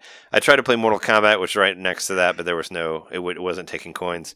Also, I think I won a couple rounds of Killer Instinct that was behind there, and then we played the Simpsons arcade game, and then they did the Flash the Last Call Lights and all that. So we were there until they closed. So it was all kind of a blur. Yeah, we left about 20 minutes before closing time, and then drove around town for about another half hour. By the time I got home, it was after 3 a.m, and my wife had accidentally locked me out, so I had to wake her up.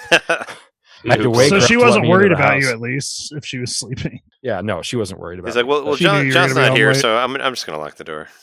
She's like, I finally got him out of here. Well, so I got, because I remember getting home around like 3:00, and I did make my Trey patented drunk tweet, which I do almost every time I get drunk, and I basically tweeted that Kirby games have always and forever been underrated because I was having a great time playing Kirby, and I tweeted that at approximately 2:39 a.m. of that day. So that was when I got back. So there you go. Cool. That's beautiful. Is it still Central Time Zone there? Yeah, it is. Oh yeah. Yeah. Okay. It's still the same thing. But let's take a break and then we'll come back and talk about Sega Tower of Power and all that.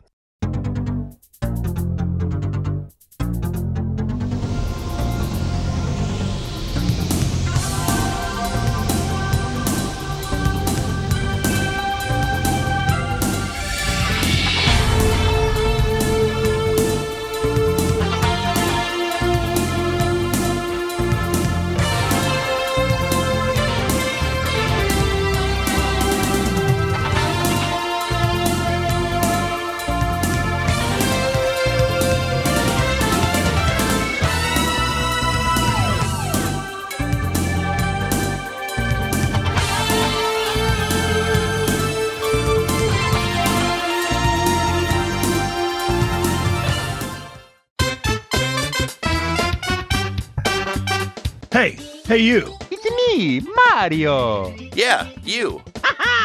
Subscribe to our Patreon to hear our bonus shows, which happen every month. I'm tired. Tired of all the big corporate podcasts spoon-feeding you the same old video game news on every single show? Spaghetti. Ravioli. Then expand! With Nintendo Main Expansion Pack. It's us talking about old games that were important to us. It's us interviewing people that we meet at conventions. And heck, it's live shows from those same conventions. It's basically everything you could want that Nintendo Main ever made. Here we go! And it's just $1 a month. That's less than a bad indie on the eShop. It's $12 a year, which is less than Nintendo Switch Online. Thank you so much for subscribing to our Patreon and supporting Nintendo Domain. Just go to patreon.com/Nintendo Main Podcast and, hey, Mario, let go. Whoa!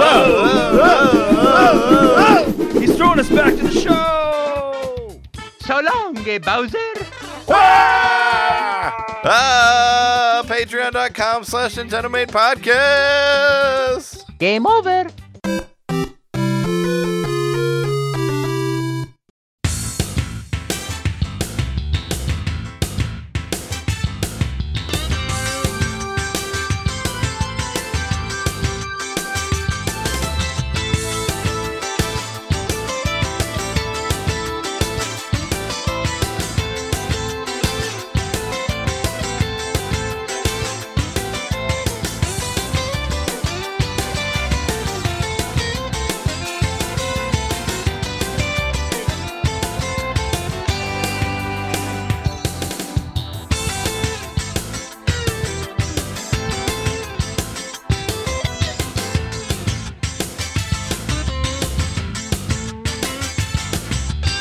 So we're back from the break, and I want to talk about probably one of my favorite nights, aside from we did the up down thing and all that. Cheers. We did the up down. Jeremy's got his Nintendo Main thing. Very nice. We did the up down thing, which was fun. But also one of the nights I got to go see St. John's house. So I went to see the recording area. So where you're sitting right now, I got to see where all the magic happens with Nerd Noise Radio. You saw the that. St. John domain? Yeah. Yes. But what I thought was really cool for me is I got to play these coveted Sega systems, which I never really had that much of a chance to play. Even Sega CD, I mentioned it to you, Sega CD was important to me growing up because of the comic book store that I went to when I was in high school. The owner had the Spider-Man vs. Kingpin game, and I remember we watched the Venom part, and we would actually, my friends and I, we would full on quote dialogue from the cutscenes with the Venom, where he's like, "What are you doing to me?" Because it was so badly, hilariously recorded and all that, and we would totally actually I think it was what is happening to me, but yeah, it was we would quote it to each other because we saw it and we thought it was hilarious, but we always thought it was really cool to see a Spider-Man game with all of this extra, sparkle and pizzazz or whatever to it. But I don't think I ever actually played a Sega CD. I think I just watched the comic book store owner play the system because we used to just hang out there and talk about comics and stuff. So so that was I never really played a Sega CD, and that was always my holy grail game. One of them was playing the Spider-Man versus Kingpin and all that. And not to mention, the 32X was kind of a running joke with Jeremy and I when we were trying to hunt down a GameCube. Just because 32X was kind of thought of sort of as a system that didn't really go that well for Sega. So we were kind of well, since we can't find this other system, maybe they have these other games, ones that aren't that popular, like 32X or something like that. So we started, after we went to so many stores looking for GameCubes and they didn't have GameCubes, we started asking for the 32Xs also because we thought that was funny.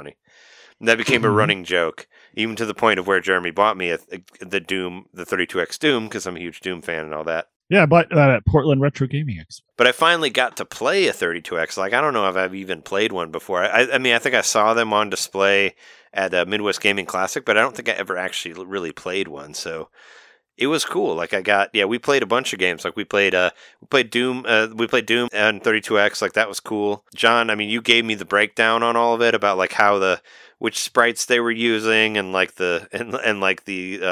how the music was less, but the sound effects were the same and all that. You definitely threw down on all the specifics of the 32X Doom, and that was pretty cool. Like to know. Is it more like PC, like accurate or whatever? Is that what it comes down to? Well, I No. mean, Okay. what would you? It's like a little. It's closer compared to like Super Nintendo or something like that, right? But it's a It's a step up over the Super Nintendo one, but it's a far cry from the PC one. But it's also like the screen is like kind of taken in a little bit, so it doesn't like take up the entirety of the TV. You know, they kind of it's what you would do on PC when when it wouldn't run as well. So you'd kind of make the screen smaller. Like I remember doing change that. the resolution. I remember doing that for Dark Forces, like the Dark Forces game, the Star Wars one. I would make it where the screen was smaller so it would run faster.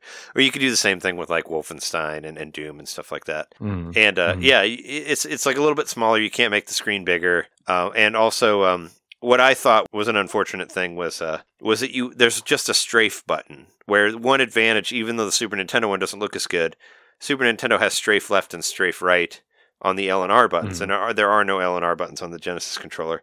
So you can't really do like the strafe circle thing that you would do, like for a first-person shooter like that. You can only hold the strafe button and just go left and right. You can't go left and right and turn at the same time. So that was a disadvantage for me. But I remember you also said that the sprites don't turn. You never see them from the back. It's always the front of the imps. Yeah, you and don't all see them that from when the back, see and you don't see them from the side.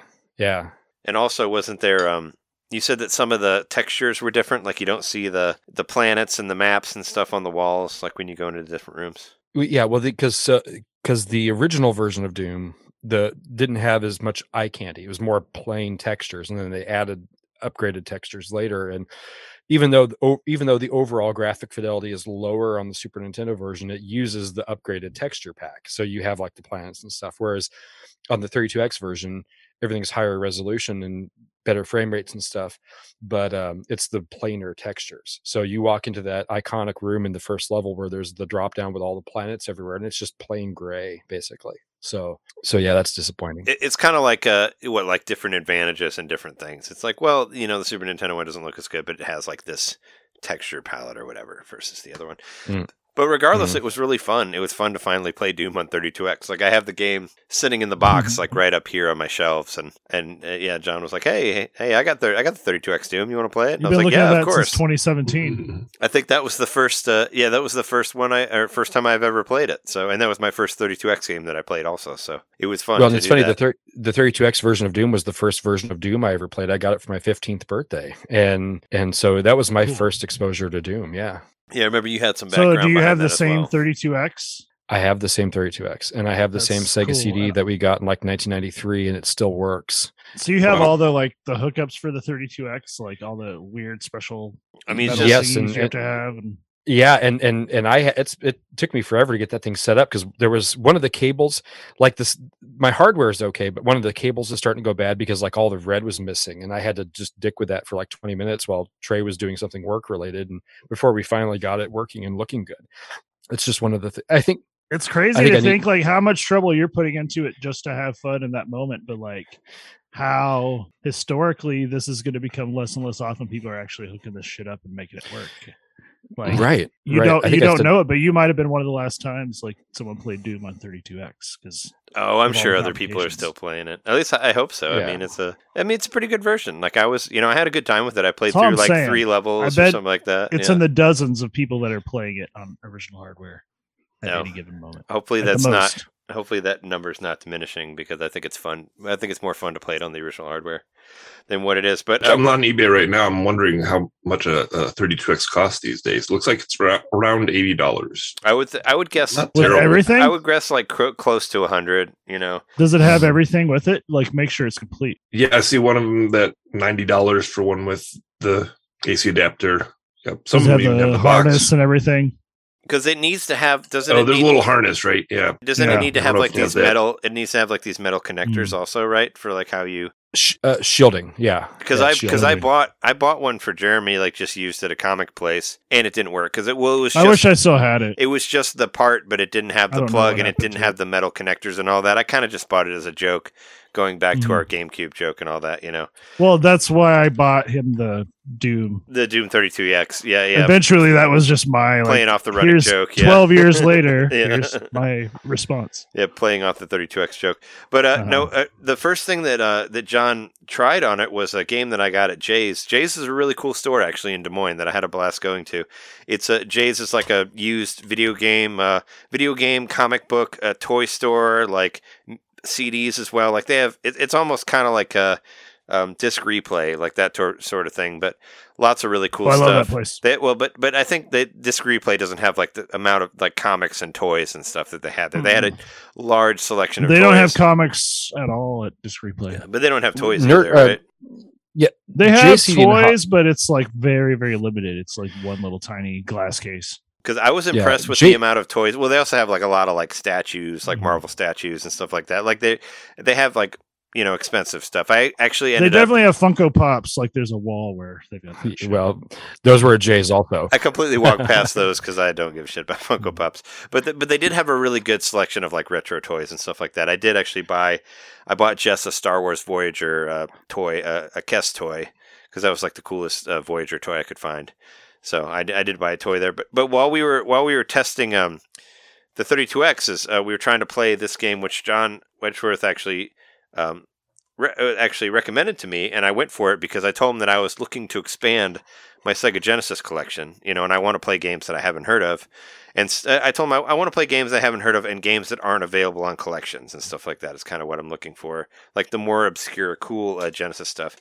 And you recommended this game called Shadow Dancer. It's a Shadow Dancer: The Secret of Shinobi.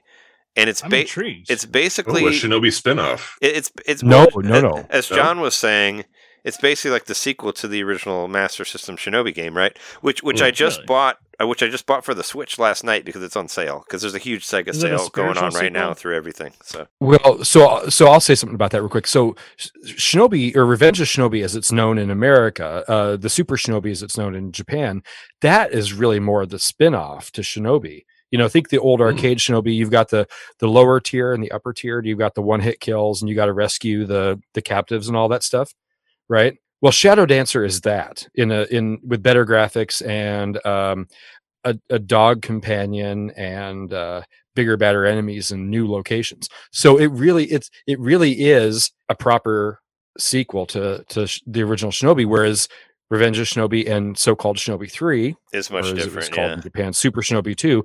Those are really the spin-off where you have the more open. Yeah, this is more iterative than the other ones.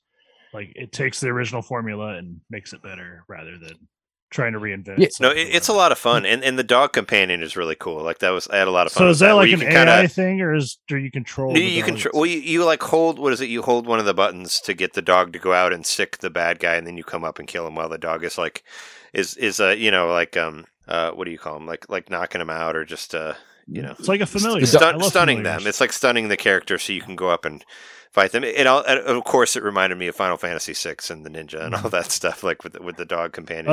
Shadow and what's the dog's name? Yeah, but no, it's cool. It's a good game. I got to play it. Well, John, you showed me your copy, and also, you know, we took this one home to your system and tested it out to make sure it works and all that. And I got it for $18. Like I thought that was a good enough deal, even though I hadn't played it before. But I trusted your recommendation because I know you're a big Sega fan and all that, and it was cool because, like I said, I'm looking to find new Genesis games it's also I've never a souvenir. played. So got a Genesis game there, and it was it was a lot of fun to play, and it even inspired me to buy the Shinobi arcade Sega Ages game, which is actually on sale for like $4 or something right now because there's a big Sega sale going on through all Nintendo systems, 3DS and Wii U as well, because they're trying to this is going to happen one after another where they're trying to get all the fire sales, trying to get all their shit sold off on Wii U and 3DS because the eShop is going to get shut down soon. So, but I was like, I'll buy Shinobi, the Shinobi arcade game. Actually, I got it for free because I had gold points, so I didn't even pay for it. I was just like, I can just throw my gold points in there and get it for free. Well, there you go. But no, that was when we turned it on. It was like all blue, and you couldn't, and that's where you had to kind of mess with it for a while. But no, it was a lot of fun. We got to play all this stuff that I never played before. I think one of my favorite things that we did, and this was absolutely hilarious, is we were playing Mortal Kombat 2 on 32X, and I had never seen this before. But it had some sort of like random speech thing going on where like all of the speech was all like would just like kind of like shuffle through. So like where the game would normally say like round 1 fight, it would say like katana, Jax, whatever, instead of like fight in round 1. And it was hilarious. Like so it was like shifted or whatever. Like it sounded like it was kind of like shuffled, like it shuffled through the different like audio samples or something. Because like when the guy pops out and says Toasty, like instead of Toasty, it'd be like Jax. Like it would just put random stuff. My favorite in there. frozen pizza. Yeah. Well, it's so the only way I can think to describe it is you have this is a known thing with like floppy disk games or CD-ROM games where you can get like corruption, and so things will start behaving weirdly. I've never ever heard of that happening with a cartridge before, but that's kind of how it was behaving, because every other part of the game was behaving perfectly, right? The game was playing perfectly, loading perfectly, all this stuff, but the voice clips that were I don't want to get deep into the tech, but the 32X primarily relies on the base Sega Genesis sound system, but it does add a couple PCM channels for like enhanced music samples or enhanced voice samples and that kind of stuff, right? And so the music and most of the sound effects on the 32X version of Mortal Kombat are just Sega Genesis, but then there are a couple sound effects and voice clips that are 32X, and then all of the round 1 fight, that's all 32X, right? So it's like the 32X voice clips were just going bonkers, and it's like this really feels like a data corruption, like the cartridge is actually going bad. That was really weird.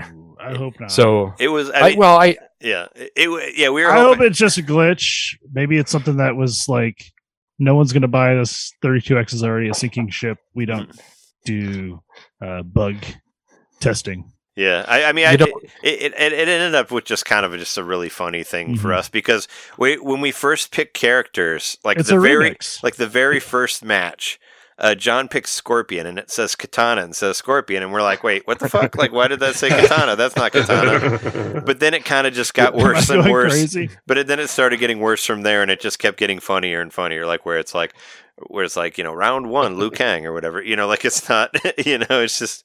Yeah, it was just funny. But no, it was a lot of fun to play. And the problem for me is, once again, I'm used to the block buttons being on the top of the Super Nintendo controller, and this one is like the block is like in the middle, and it's also the start button, and it just wasn't. It was kind of hard for me to do the fatalities as I normally did. I was able to get Baraka's one fatality. At least I did one fatality. I did Baraka's like head chop off one. Which I'm proud of that. But yeah, no, I kind of found it difficult to play. But speaking of that, John Wedgeworth gifted me a 6-button Genesis controller, so that was pretty awesome. Nice. Whoa, cool. Thank you for the gift.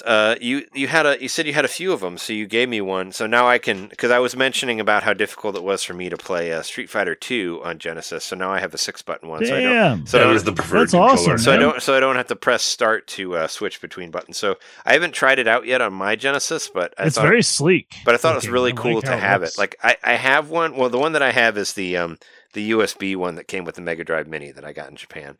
But that obviously doesn't work on Sega Genesis. Or Genesis, or however you would say that. But it was pretty cool. It was pretty cool to have that. And I was like, yeah, so thanks. Yeah, no, I'm excited to try that out at some point. Plus I have Mortal Kombat 1 and 2 as well for Genesis, so I can use it on those games also. Cool. Well, it's my pleasure to help. And now that I've done that, I have I have 2 first-party 3-button controllers, 2 first-party 6-button controllers, and then a third party of each. And actually, of course, the 6-button controller is technically the better one because you have the extra buttons and the extra functionality, but I've always preferred the look and the feel and that delightful, wonderful heft of the 3-button controller. And one of my third-party 6-button controller is a 6-button controller with 6 turbo, sliders and stuff, but it's the same size and shape as a 3-button controller. So that's perfect. But I need. Yeah. So, I've never used it. I just have it, and so now I need to fire it up and make sure it works. And if it does, it's probably going to be my main controller moving forward. What's that?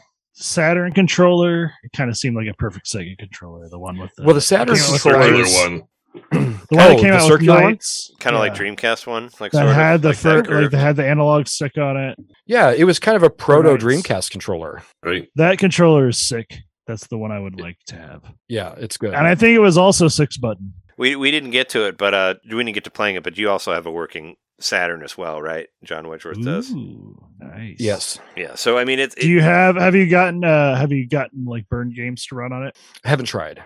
You can do it. well, it's on the, not hard. we could segue that because on the Sega CD we did actually use Burn Games for Segway. right when we were playing Segue. because wasn't Well done, Spider-Man Jim. versus Kingpin and Final Fight CD, which is something I never knew existed until this trip to Des Moines. So that was a really cool discovery. Like I didn't even know that there was a Final Fight CD, like Sega CD game. And if you ever wanted to know what Mike Hagar's voice sounded like, or if you wanted to know what that original first boss from the Mad Gear Gang sounded like, you can hear it in the opening cutscene, and it's pretty amazing. And the soundtrack is awesome. It's definitely the best soundtrack of any of them because it has the CD quality audio and all that. But yeah, no, I didn't know it existed until like that night, and I was like, oh, this is cool. Like the big sprites look really good. It looks like very much like the arcade version and all that. And yeah, and it has all this extra animated story for Final Fight 1 that I had never seen before. And you have Cody and Guy playable with Mike Hagar and all that stuff. And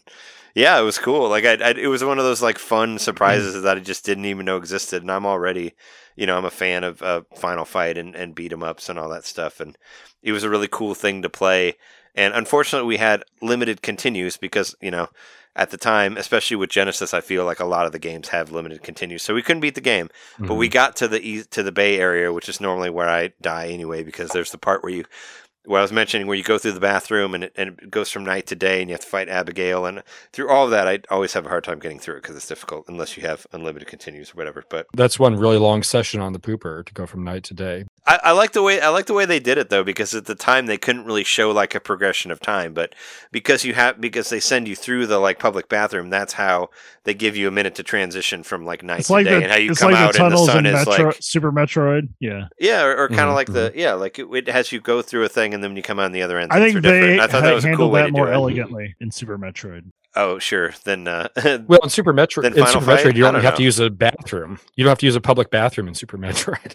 No, she's got the like dune suit or whatever. I know, but you're on, you're by the ocean. You're on the dock there. You're you're beating the shit out of people. Like, of course, there's going to be a public restroom there, and they needed a way for you to go somewhere where you wouldn't see the sky for a minute, and then when you come out, it's like the sun is rising and all that. And I always thought that was a really cool way to do it with the technology that they had at the time. So real quick, the Spider-Man game was a burnt disc. Someone gave me a bunch of burnt CDs in 2003, but the Final Fight disc was an actual disc. Oh, okay. I thought they both were, but yeah, no. Regardless, they both played well. Even though you were saying that the Spider-Man disc like took a second to load the music like while we were trying to play it, so it was a little bit less. Yeah, that was awkward because there would be like 5 seconds of silence, five or more seconds of silence before the music would start, and I was worried that maybe my drive was beginning to fail. But I think it's just, with burnt discs, they corrupt a little bit easier. And so I think we might be in the very early stages of that with the Spider-Man disc. But because once we put Final Fight in, it loaded like a dream. Everything was just right where it was supposed to be, right when it was supposed to be. Can you rip that disc still and then just reburn it? Well, possibly. The Spider-Man one? So my thing is I'm not enough of a stickler to where I would refuse a burnt disc if someone gave it to me. But I don't know that I want to go out of my way and burn a bunch of discs. You know what I mean? No, well, you just burn a copy of that one and then destroy that one. Just try to make a better copy for yourself to play and all that. Yeah, and then it doesn't perpetuate it at all. It's still the same thing. And you were telling me there was didn't like some of your stuff got stolen, and that was why you had a burn disc of it and all that. Well, so in 2003, we got burglarized, and it was an inside job. We were 99% sure we know who did it. We can't prove it. We've cut off ties with this person, but. And it was the reason we know it was a targeted thing is because they didn't take anything but video games. They took most of our 3DO games. They took most of our TurboGrafx 16 games. They took our Xbox, but not our Xbox controllers. They took our PS2 controllers, but not our PS2 and stuff like that. Just it was directed to what they needed or what they wanted or whatever, right? It was a shopping list, but it was an overnight thing. We were there. We were asleep in the other room when this happened. Oh my God. So that's like what if we had woke up to go to the bathroom in the middle of the night, Was this before there were kids in the picture? Oh yeah. Chloe Chloe wasn't. At least. Yeah. I mean, this is like Chloe wasn't born till 2007. It would be so much more of a chilling story if there was a kid in the house. I mean, this is like I was gonna say this is like the less disturbing version of what I was working on in Des Moines. Like the whole show was based around people who are asleep while people are murdered in the house. So this is like sleeping while burglary instead of sleeping with death, like what I was working on while I was there. So right. I mean, it could have been so much worse. It could have been so much worse. I mean, and look, you know, I'm here we are 20 years later, and I'm only 99.9% over it. You know, I'm always making sure everything is triple locked and we have cameras and stuff because You've like I don't. Since then, right? Oh yeah, we've moved more than once since then. But it's like the way I would say it is I don't live in a tortured fear based on 2003. I live in a remote, well manicured fear after 2003. You know, like it doesn't keep me up nights. I don't like spend all day worrying about it. But you treat it as a learning experience. Yeah. I mean, my doors were always locked. We have cameras, that kind of stuff. And I try. It's that whole fool me twice thing. Yeah. Well, and George lately said. Right. Well, lately I've gotten a little bit more open about what I have in my house. I mean, like I'm talking on a podcast that's going to go all over the world about my Sega CD and 32X collection, right? You know, but if we went back a few years, I probably wouldn't even be talking about this on the radio, you know, because it's before people will steal your stuff, they have to know you have your stuff, right? You know, so well, you got burned, so you're more protective, probably, or a little bit more protective. Yeah, you've got some PTSD involving that specifically. You know, there's no doubt.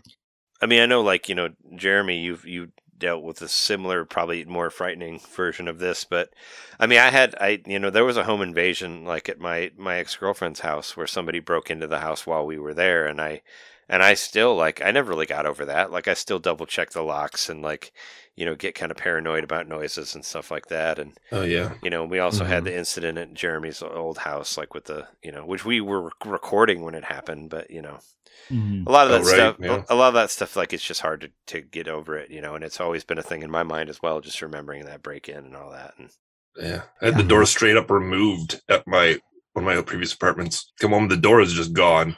And they stole 2 computers. Jeez. And I learned to basically be more forward with my landlord about my concerns because I thought that door was pretty flimsy and it cost 2 computers. So. And you were right. You were correct on that. And that's what happened. And that sucked. And speaking of like being paranoid, but like that apartment, I didn't live there, but every time I was there, I never slept again in that apartment. The one that, like, you know, where we had the home invasion. Like, I didn't sleep until she moved to somewhere else, you know, because I just couldn't, because it was too much because fear it's been compromised. It's not safe of somebody coming in, like, and it was whatever. So, you know, I know the feeling. Like, it's it's hard to get over it. Right. What is it? But we haven't even got to the best game that we played ever, which I put on my pick of the week as a joke. Not that it was bad, but it was kind of funny. Was 36 Great Holes starring Fred Couples for the 32X, which was a golf game. I'm assuming this is a golf game. Okay, yeah, it's a golf game. Yeah. Yeah, it's not a porno game. No, I say it's like someone was like, I need that. Like, I need another extra hole in my head, and someone's like, let's just keep going with that and then make a game. It was kind of, I don't know. It reminded me of like Lee Trevino's Combat Golf or whatever that joke was from The Simpsons, where Bart got that instead of Bone Storm. But yeah, it was like it was kind of funny because there was like only selectable character. We could only be Fred Couples, so we had to be 2 Fred Couples against each other. It was a couple of couples. Jinx. Damn it! Yeah, we were a couple of couples. But it was a couples apostrophe. It was okay. Like, the animation of him hitting the ball was all right, but it was really hard to tell like where the ball was going to go on the map, and there was no, you know, you could kind of just go left and right with how you're aiming it, and it was really hard to tell like the distance and whatever. And I don't know. I was just like, let's play this golf game because I like golf games. But it was like, in the end, it was kind of funny. And it was, we had a hard time like getting pars and birdies or whatever else. Yeah. Well, you did a lot better at that game than I did. I'm used to playing a lot of shitty golf games. That's why I got a lot of experience.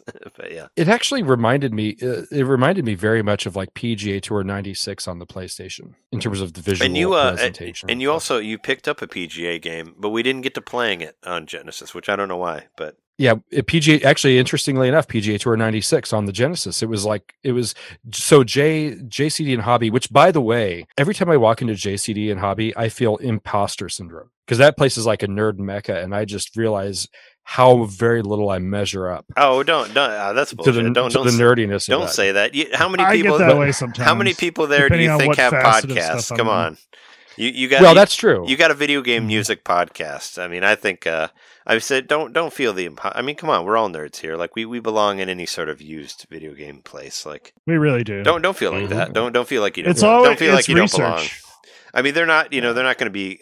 That trip is research, no matter how you're Yeah, treated. I don't feel like There they're you being go. gatekeepers or anything like that about it. No. They're totally not gatekeeping. No, totally. But anyway, when we went to JC and Hobby, they had like all the expensive old games behind glass, but they had this little box with like, they called them budget games or like cheap games or something like that.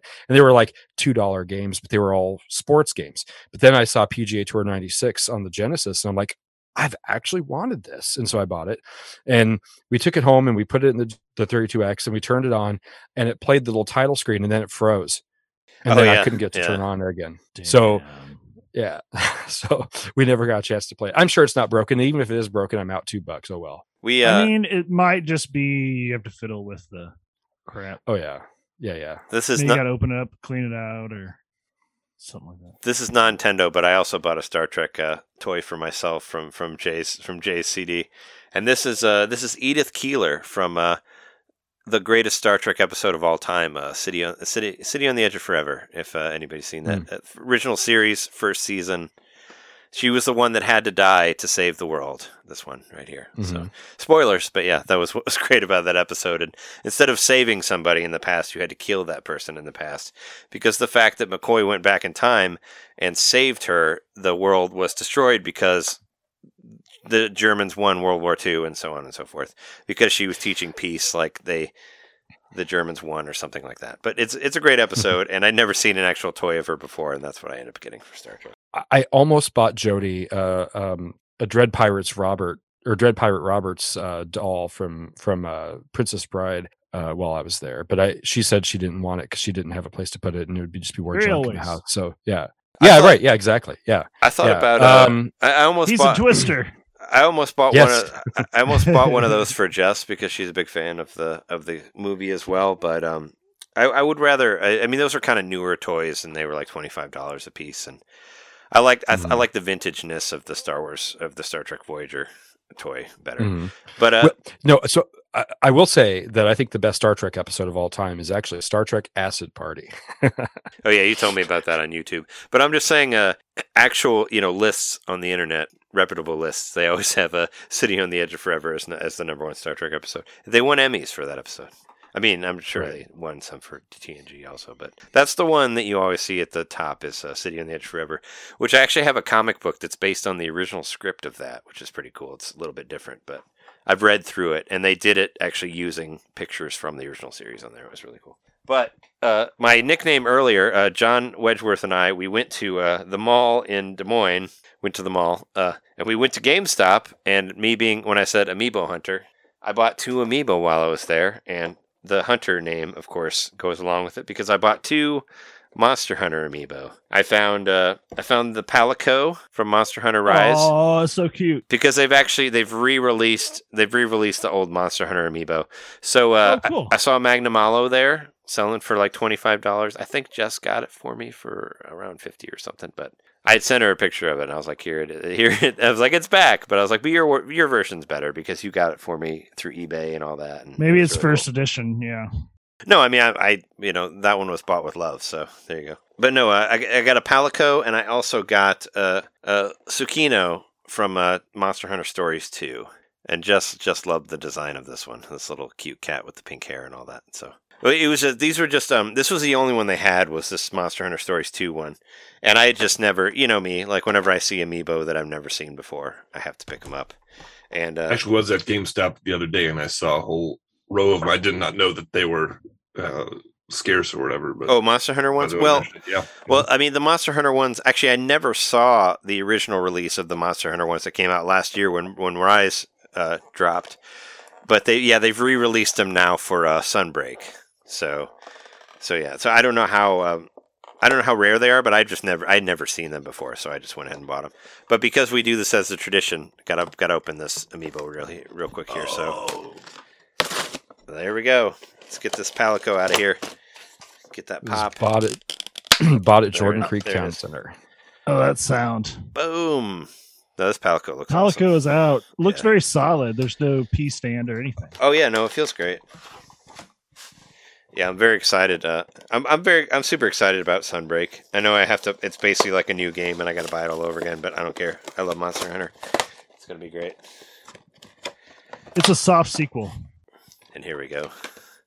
This one does have a little bit of ice, behind the legs there, but yeah, there we go. I'm okay with ice as long as it's not piss colored, This one has the ice behind the legs too. But yeah, no, I mean, we talked about it. Jeremy's game of the year of last year, Monster Hunter Rise. I actually kind of felt a little bad that mine wasn't as high because I put 100+ hours into Monster Hunter. It's a great game. But yeah, got a couple of these. That game converted me to a Monster Hunter fan, and I never thought I would be one, but here we go. Yeah, no, Monster Hunter's great. It's a really good game. Like I said before, I think it's one of the best looking games on the system, on the Nintendo system. But I know we're going to go a little bit longer here, but I just need to talk about 2 actual new Nintendo Switch games that I played over the break. Well, not my break, but while I was in Des Moines, I had a lot of time by myself to play things. So I went there and I edited the podcast and posted it from Des Moines and all that stuff because I'm, that dedicated to the show. But of course, I had to finish the edit and all that, and it was a good one. I enjoyed it. You're like Hunter S. Thompson, but instead of like a typewriter, you've got your like laptop. Oh, sure, yeah. Hotel room. Yeah. But I was listening to the Rune Factory one that we did with Future last week, and I kept thinking about like, man, I'm like, the more I listen to this, the more I want to play Rune Factory. But so I decided to make this deal with myself. We'll see how long I hold this for, but this is my new deal. My deal was that I can't get another RPG until I beat one of the old RPGs that I have on my system. So that's my new... I think that's very good. That's my new rule. So I didn't buy Rune Factory 5 because I'm like, I need to beat one of the ones that I have. So I'm like, I should try to beat one of the ones I'm close to, like Ease 9 or like SMT 5 or something like that. So that was my rule. I was like, I got to beat one of these ones that I already have, and then I'll do this.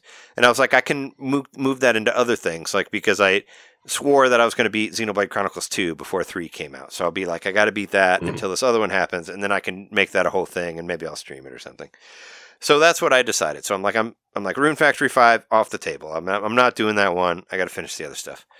But I decided that, since I'm out of town, I'm working on a job, I kind of need something a little bit less, like something more like relaxing and all that. I ended up going for Kirby and the Forgotten Land. I ended up buying that game.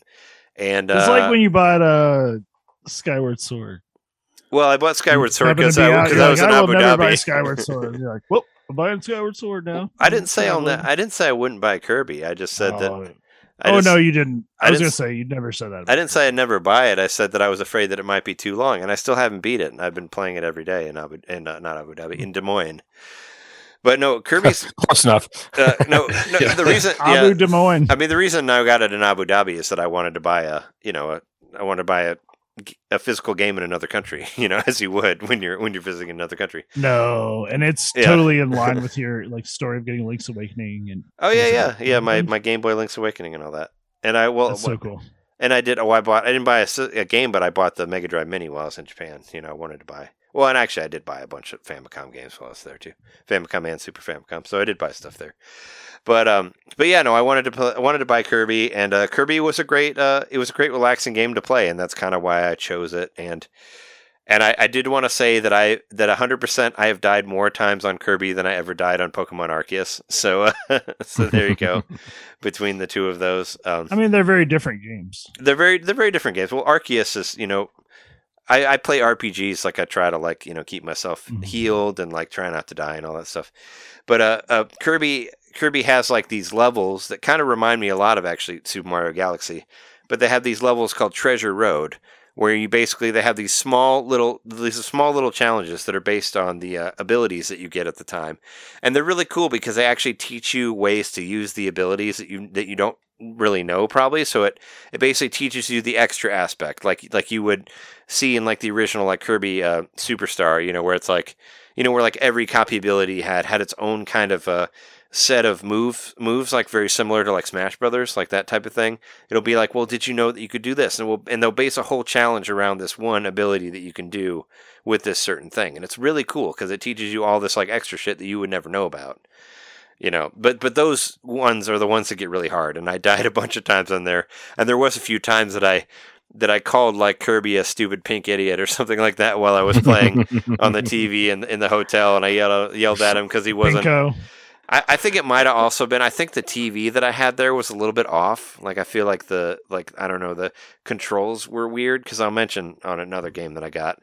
But yeah, it was like there's this one where I had to, because there's the Kirby car, the mouthful mode, and that's in a lot of stuff. And there's a lot of racing stuff in there, which is really cool because I love racing games. But there's one where like you have to like, be in the car, and a lot of them like they play on how long it's going to take you to get through the thing. So they try to like make the time. There's a time limit on top of that as well. And this one has like 10 jumps that you have to do all over again, like with very small. It reminds me of like very Yoshi's small Island with the platforms to power-ups. land on, and towards the end, like if you don't have the rhythm down, you will die every time because the platforms get smaller and smaller and smaller as you get to the end, and you have to land and jump at the right time, and it gets real difficult. And I just kept fucking that one up, and I was like, God damn it, you motherfucker! And I was like so angry, and I'm like maybe because we're all on the same floor. I was like, maybe the crew can hear me. Maybe I shouldn't yell at Kirby like that, but it was getting to me. But no, it's great. It's a great game. Like I've really been enjoying it a lot. Well, I'm glad you said that about yelling at Kirby, because when you were telling the story, no, you stupid pink idiot, I'm sitting here and thinking to myself, now what's the guy in the next room thinking? Yeah, I wondered about that. I wondered like what they were thinking of. I was waiting for somebody to be like, somebody kept yelling at this pink person the other. I was like, oh yeah, that was me. I was playing Kirby. Sorry. What kind of weird sex thing is going on in this other room? But no, it's. I don't want to kink shame, but they were being really loud. Yeah, no, I mean, I've been incredibly impressed with it. Like all of the levels are designed really, really well. It has this cool like post-apocalyptic feel to it. Like it's, you have like the abandoned mall that you go to, and you go to like this. There's like this winter level where it's like all these like frozen subway stations that are underground, and just the way everything is designed like looks really, really cool. And I've been having a lot of fun with it. I know, John, you were saying that you'd played the demo way too many times, like ad nauseum and all that. But I thought maybe your nephew had got it already, because I thought that if he had done all his chores, he would have gotten the game by now. Chores? Yeah, he was supposed to earn it. I don't know why he hasn't gotten it yet, but I assume it's coming at some point. But every time we go over there, we just play that demo to death every single time. You should talk to his parents and be like, where is he out on the chores? And maybe you can like right. do the Can final help him chore. out a little bit. Can I throw? Well, no, you could be like a couple dollars in there. Maybe put like something in the trunk of the car or whatever, and be like, all right, your parents give me the final chore. You have to go out there and get the stuff out of the car. Maybe it's like a box and find the it's game. in the box. Yeah. Oh, that'd be nice. Yeah.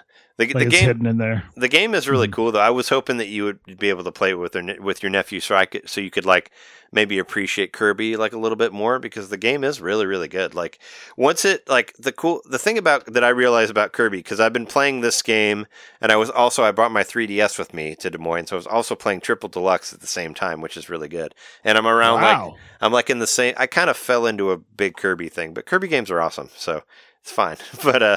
But no, I brought my 3DS with me, and I try to play everything. I was like, well, I brought my 3DS, I should play my 3DS. So I played like Mario Kart 7. Oh, and also gift. I bought John Wedgeworth the first day that we hung out. You told me that you were listening to our Mario Kart ranking episode, and that the Mario Kart ranking episode had inspired you to play Mario Kart games that you had never played before. And I was like, it's some of the handhelds that you missed, right? So I ended up buying you Mario Kart 7 at Jay's as well, at the used place. Oh, very nice. So as a gift for showing me around town and all that, Yeah, I would. And what I told you then is it was deeply appreciated and completely unnecessary. But I'm actually glad you mentioned that, because I was just waiting for a break in the conversation. I was going to shout you out about that same thing, actually. Have you been able to play it yet? The 3DS Not game? yet. No.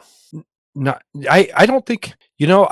I don't really think I've had much chance to play any games since you left. Because I've only been gone for like a day, so no big deal. Don't worry about it. Yeah. I just got back yesterday, Okay. so yeah. Yeah, well, but the last time we hung out was Sunday. We didn't see each other Monday or Tuesday. So, as most people will know, when you have a toddler in the house, especially when you're an early 40-something with a toddler in the house, spellage becomes currency.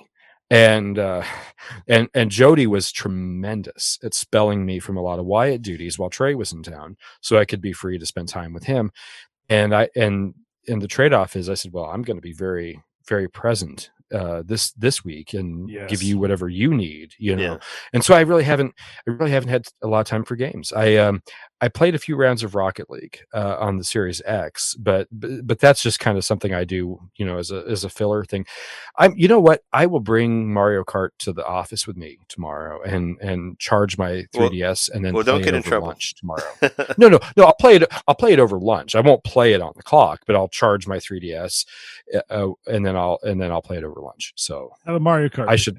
It's a yeah. Yeah. No, I just wanted to grab you something at Jay's, you know, just as a thank you for, you know, hanging out and driving me around and all that stuff. And Is I'll- Wyatt still interested in video games and stuff? Like, are you still planning on- Actually, oh yeah, no, I've got yes. And I mean, while we were trying, while I was playing Shadow Dancer, he kept saying next round. He's like, I get it next round, or I get next round, and it was and he would like say, he would be like, good job, and I'd be like, thanks, or whatever, you know. He would kind of hang around and just sort That's of awesome. was like a cheerleader to that game, and also being like, my turn, you know, like after every time I died or whatever. So he's very Yeah. interested in video games. Yeah. Oh, he's a budding gamer in the making. Like when I came home from work the past few days, he would just come rushing to the door and say, "Daddy, let's play Animal Crossing." You know, and he just, you know, Got him he hooked on a loves good Duck one. Hunt, the NES Duck Hunt. You know, he'll say, Oh, "Let's wow. play the Duck game," and you know, so he's like, he has like basically no skill at gaming so far, but he has all the interest and all the impulses, and so I think. And he's 3, so the fact that we're playing Duck Hunt at all is already something, right? You know, and so and so I think. If we fast forward 2 years, he's going to be a pretty good gamer, right? And of course, I think want to so. foster that. But anyway, yeah. So when Trey was hanging out in my basement, Wyatt came downstairs and spent most of the time with us. And then, really heartwarming story here, guys. The next day, I had to stop Wyatt from going downstairs. And I said, "Wyatt, what are you doing?" He said, "I want to see Daddy's friend." Yeah, he thought it was still down there. Yeah.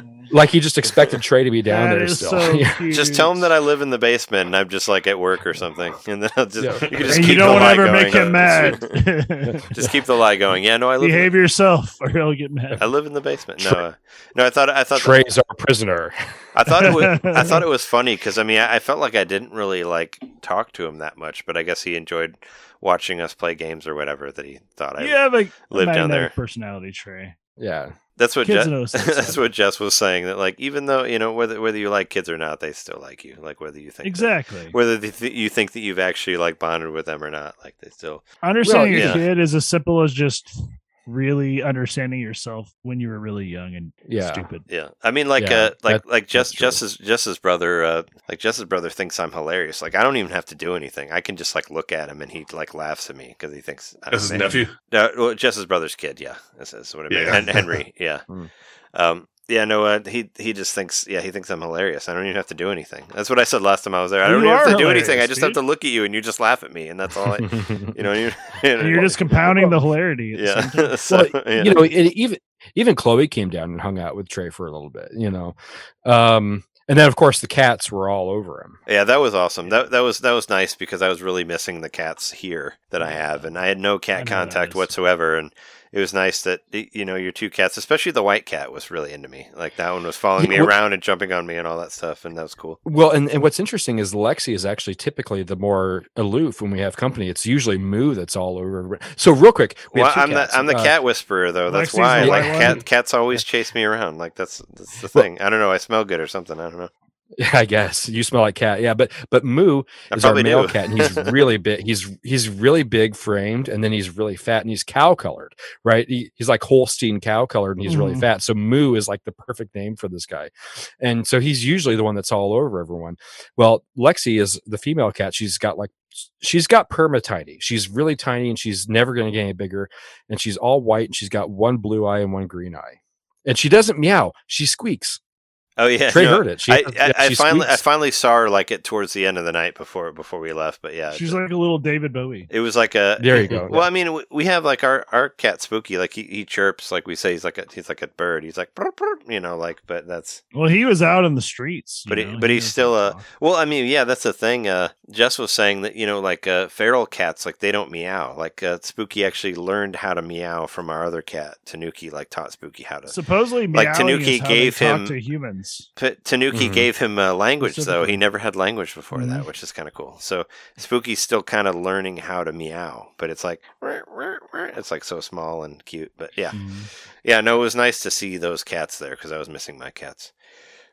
But no, Kirby is a lot of fun. I was going to say, John, like, since you have to play the demo so many times, when you finally get to the actual game, you will have to see the demo one more time, because Jeremy was actually right that the demo is the first 2 levels of the game. Like, it is like the very, very, very beginning. And I feel like every Kirby game, it'll feel really easy for the first 2 sets of levels, but once you get to the 3 and past, it starts getting more interesting and more difficult and all that. And that was the same thing for this game. Like, the first couple levels, I was like, okay, this looks cool, but whatever. But once I got to the amusement park, which is the 3rd level set, I was like, okay, this is really cool. And these levels are really neat. And there's like the amusement park, there's a part where you like inhale a light bulb, and you're kind of going through like this black light, like horror ride, where all these like aliens jump out at you and stuff. And there's little spike ghosts that are kind of like the boos from Mario, where if you have the light on, they chase you, but if you turn it off, they turn away. And that was like really cool. That was one of my favorite levels. I was like, all right, this game's badass. So it has a lot of people have been saying that it's a great like palate cleanser, like after the intensity of like Elden Ring and all that. People like turn to Kirby and just experience this like really beautiful, like I might need that. Incredibly, one's a shot, and then the other was Chaser. Yeah, well, yeah, I've heard people say that as well. Where it's like what was that? You turn to this like incredibly nice, beautifully, well done game that's just incredibly charming and relaxing.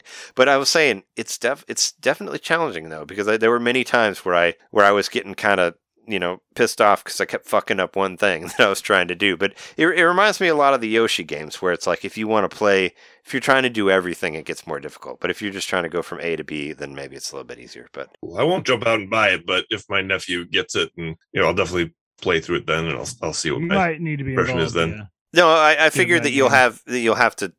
I mean, I figure you never buy it, but you can at least see some of the beauty of it, like from playing it with your nephew, where you'll be like, hey, because there are some really gorgeous levels in there, and there's some really, really, really unique ideas in there as well. So I mean, I was very impressed with like where they went with it, and it's cool, and it's a lot of fun to play, and it gets addicting once you get into like the town building mechanic and like the evolved abilities and all that stuff. Because you get, you'll find an evolved ability, then it'll be like, okay, now you got to go back to Waddle Dee Town and see your new evolved ability, or like you got enough Waddle Dees to open a new thing in the town, so you go back to the town. So it's very much like that, and they have a lot of there's a lot of fast travel stuff, which is really cool too. Like if you press B, you can automatically go to Waddle Dee at any time into the Waddle Dee Town, and also if you hit select, it'll show you all of the levels that you've played and all the stuff that you've done on all the levels, and you can pick that particular level, and it'll take you straight to that level. So it's like it's very like quick, like one to another. Like you want to do this, you want to do this, you want to do that. And I thought that was really cool to like streamline the game a lot. It's like, and what I thought was cool is because there's like the second evolution of the abilities, but there's also a third one for a lot of them as well that I didn't know about. So there's a lot to it, and I think I'm on like level 5 now, and I heard there's like 6, but I kind of got to like sort of like I made it to Day, and I beat King Day and all that, and then I got to the next part after that, and it's just been fun. It's just been the one that I've been playing. What are you saying? Day isn't the final villain? No, I don't think so, because there's more after that. It didn't end. Like I think they wanted you to think it was going to end, but it kept going.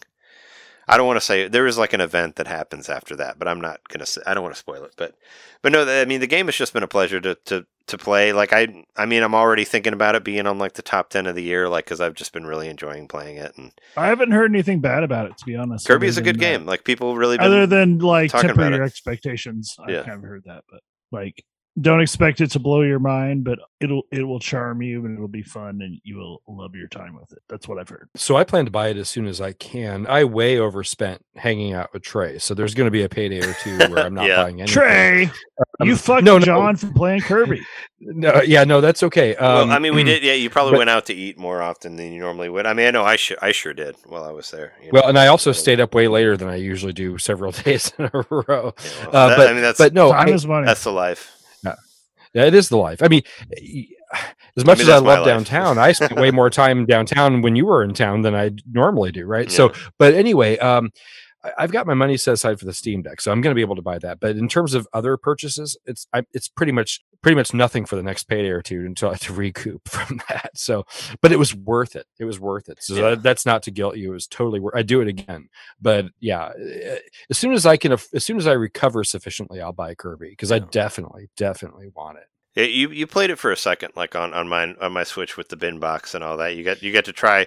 I was like in the middle of a level, and you finished the level I was on at the time, which I actually had to, I did go back through because you missed a couple things. But no big deal. You're playing it handheld, so yeah. But it was it's great. Like it's like I said, once I got to the amusement park, I was like, okay.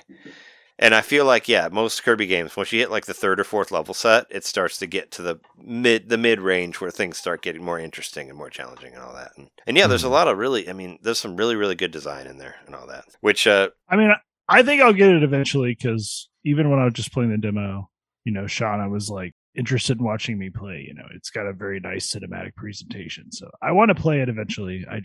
we haven't tried co-op. I'm distracted right now. We haven't tried co-op yet because I know Justice would really enjoy playing it. So there's that. But I have to mention the other game that I got, which is pretty rad. But I got Skywalker Saga also, Lego Star Wars Skywalker Saga, which just came out Switch. Which just came out yesterday. Yeah, of course on Switch.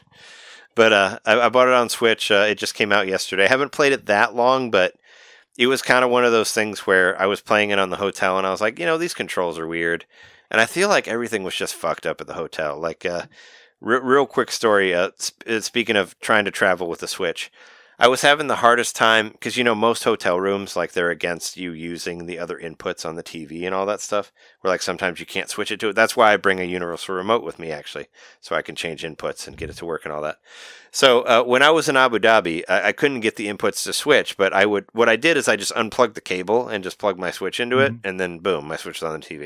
I'm like, fuck cable, I don't need to watch anything here, I'm just going to play games. So I tried to do the same thing with this TV because I was having a hard time getting the inputs to work. And I did get a couple of them to work the first day, but when I plugged into one of the regular inputs of the TV, I noticed that the volume was turned up all the way up to 100%. But because the cable box was still connected, I was able to turn it down. Like, because when I got there, I hooked up my laptop to the TV so I could watch wrestling because it was like, I wanted to watch that Wednesday night Dynamite and all that. And second day, I was trying to get the TV, because I had two TVs, because it's a weird room that's split in half. Like, the wall doesn't go all the way up. It's like Columbia style dorms, whatever. And I was trying to get my Switch to play on the other TV, and the TV stuck to a wall, and the wall doesn't go up all the way.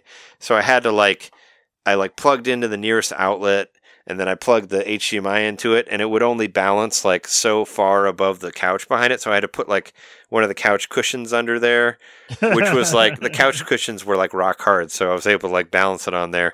I took a picture and put it on Twitter, but it's this They're ultimate full of hardened sand. It's this ultimate balance between the two of them.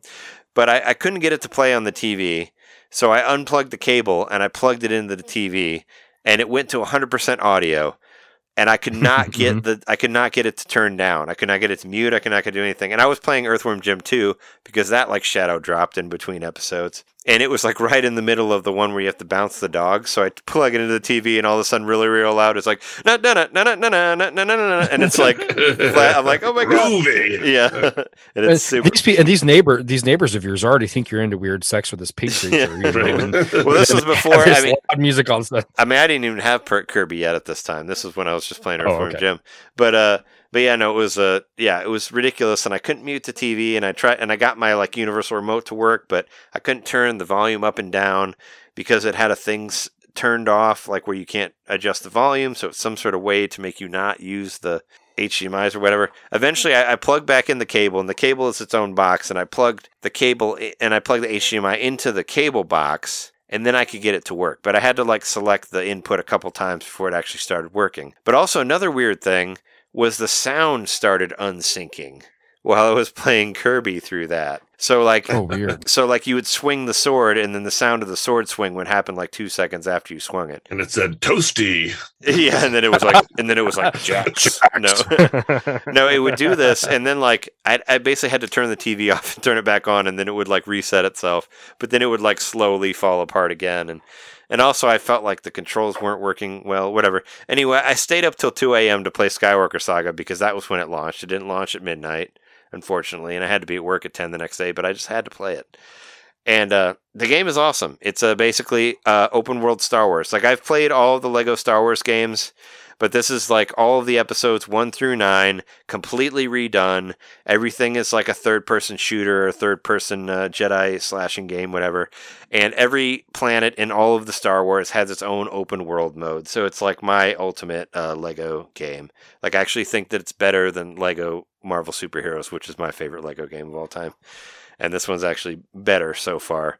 And it's fucking high great. praise because that's the one you talked about the most. It's my favorite. No, it reminds me of, in a good way, it reminds me of like the Super Star Wars games on Super Nintendo, which are like my favorite, some of my favorite Star Wars games. High praise. And also reminds me of Shadows of the Empire and Nintendo 64 in the way that it combines like really great like on foot shooting missions with like space battles and stuff like that. It gives you the full variety of Star Wars world and all that. And if you're really into Star Wars, I mean, you'll love it because like every location that you go to has its own open world thing that you can do. So you can travel from one thing to another. I was watching a YouTube review of it, and they were basically saying that it's basically an adult game that's looking like a kid game because it's way more complicated for most kids to understand. Like the reviewer was talking about how his kids tried to play it and they kind of got really confused.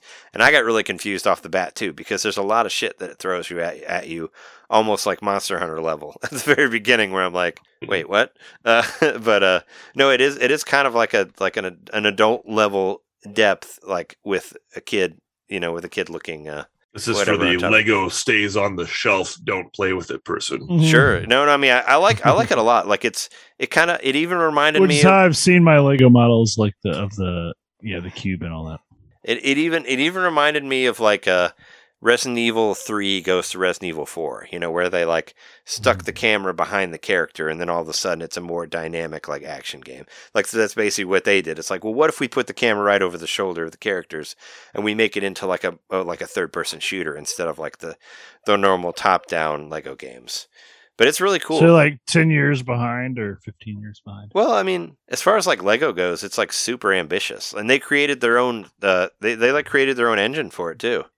Like the Traveler's Tales made their own original engine for the system. Even though I will say that, like, if you're playing it on Switch, it is like the worst looking version of all of it. There is a lot of pop in going on, and they did that just to keep the 30 frames per second solid through the whole thing. Right. So it Probably is. So it is smooth, but there's a lot of pop in. But that doesn't bother me. Whatever. I want to play it on the Switch. So that's I'll me. confess. I'll confess. I plan on getting this game, but I think it's going to be on Xbox Game Pass, and I think the Xbox and PS5, the Series X and the PS5 version support ray tracing.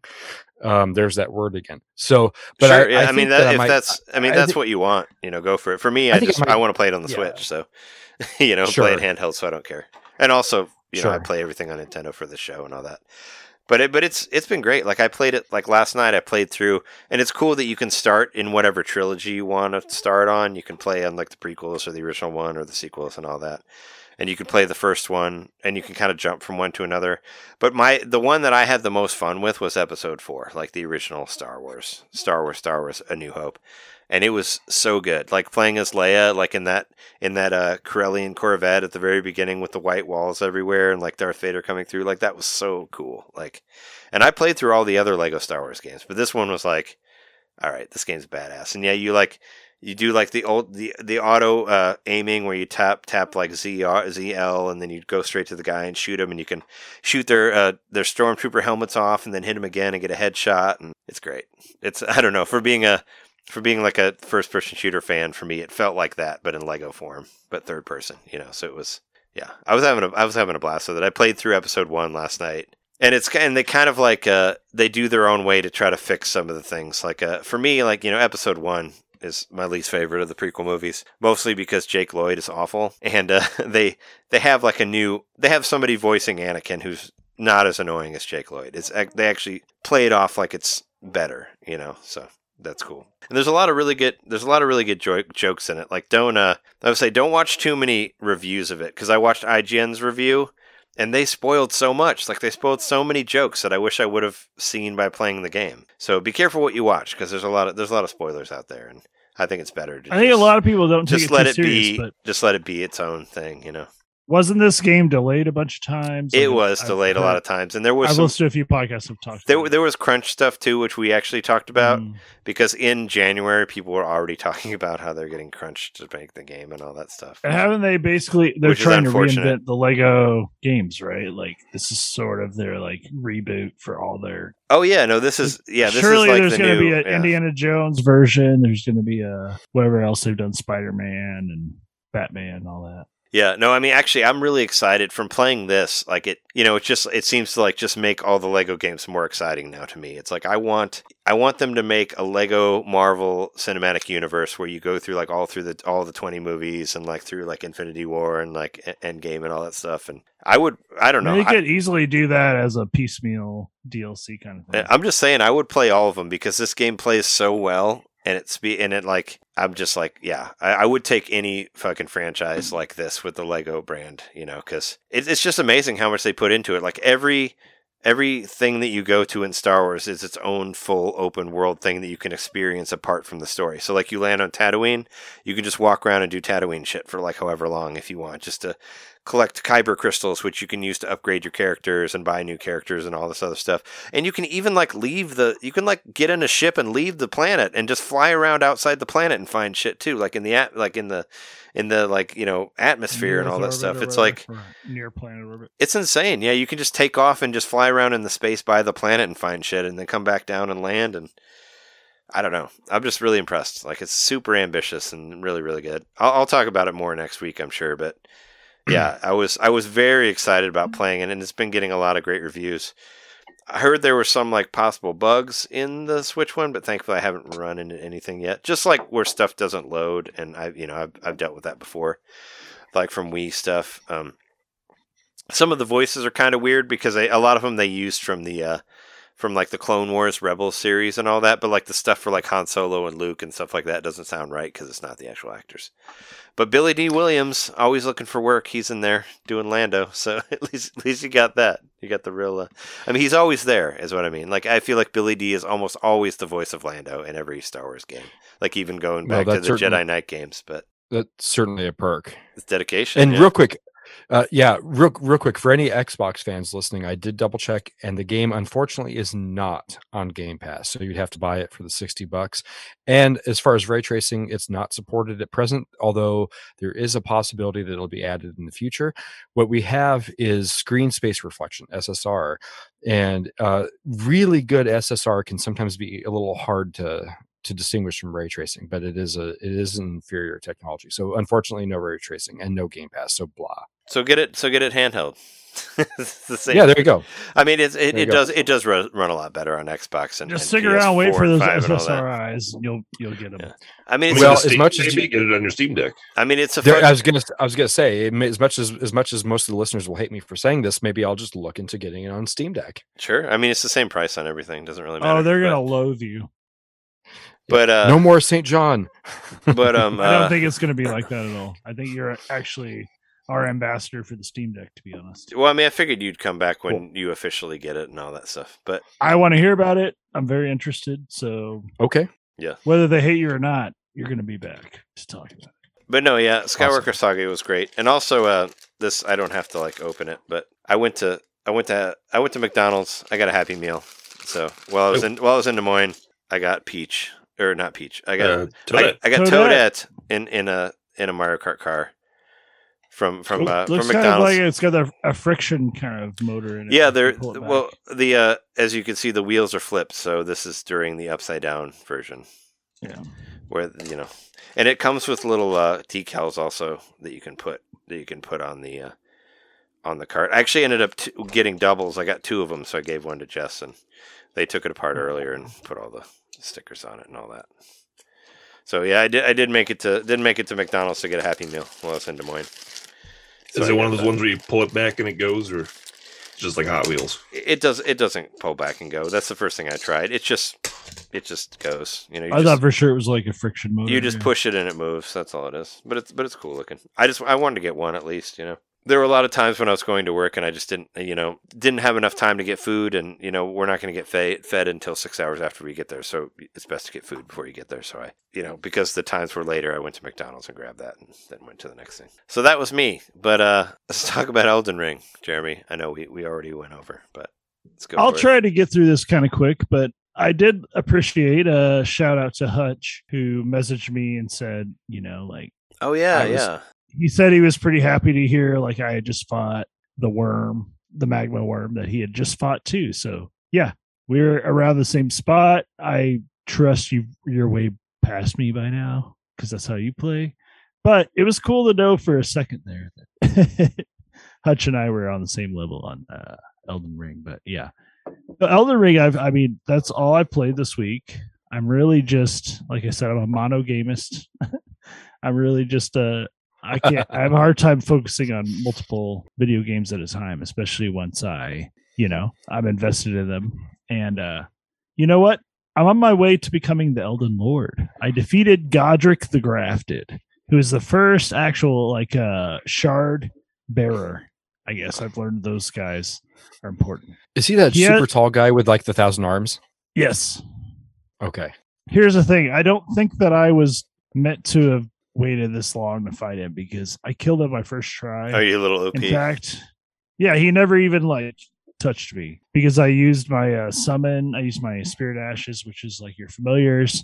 Then I also use the summon because a lot of times I'll put an NPC summon outside of a boss fight, and I'm fine with using that. Like some people will say that's cheating, but whatever the fuck. I used it. I actually had to unlock it. Like I had to go find that person, and then they became the summon I could use. So if you're, if you are able to, if it is something that's available in the game that doesn't involve you like putting in a certain amount of button presses or putting in a code or whatever, it's not cheating. That's how I feel. Exactly. Like, get over yourself. I feel the same way. Get over yourselves, Elden Ring people. I was listening to NVC. I'm sure you heard it also, like the last NVC podcast, where they were talking about how Kirby was actually harder than Elden Ring because you can't hit a button to have people come in and beat the bosses for you. I thought that was funny. I did get a kick out of it. I mean, it's cool. Like I really do like the fact that you can level up your familiars. They're called the ashes. Well, so there's Ashes of War, then there's like Spirit Ashes. But yeah, that all represents like whatever for whatever reasons the cremated remains of certain people either allow you to buff your weapons or you can actually summon them. And anyway, like I recently got a couple new of those summons, but yeah, for the most part, like I defeated him, and I had just I should have fought him earlier, I think, because I've been exploring the whole land and I'm not following the normal dialogue tree of how it's supposed to be. So I'm currently at level 80. That's why I said I'm at the 80s babies at the top. And I also did learn what the two fingers were. Once again, also referencing what I said at the top. The two fingers I thought was just a symbol. And they're always like, whatever you read the lore around the land as you're going, they keep talking about the two fingers. I'm like, okay, well, that represents like good and evil probably, or something like that. And it's like a symbolic thing. No, eventually I unlocked an extra door in the hub world the other day, and I just walked through it. I'm like, oh, that door is open. It was never open before. I go in there, and there's literally this like super duper looking, like, I'm trying to think how to even describe it. It's like if like Gumby was made out of flesh instead of clay. Weird. Like it's like a Gumby kind of that sounds figure frightening. with two fingers hanging down like this. So it's literally got like a palm, and then it only has two fingers, and they're hanging down like this, and they have these huge hairs sprouting out of them. And at the same time, there's also like giant like pus infected wounds all over this thing. So it's like super grotesque. And it's like if there was like somebody who had whatever the opposite of polydactyly is, where you were born with less fingers. It's like if you only had two fingers, if you had like 10 fingers per hand or something.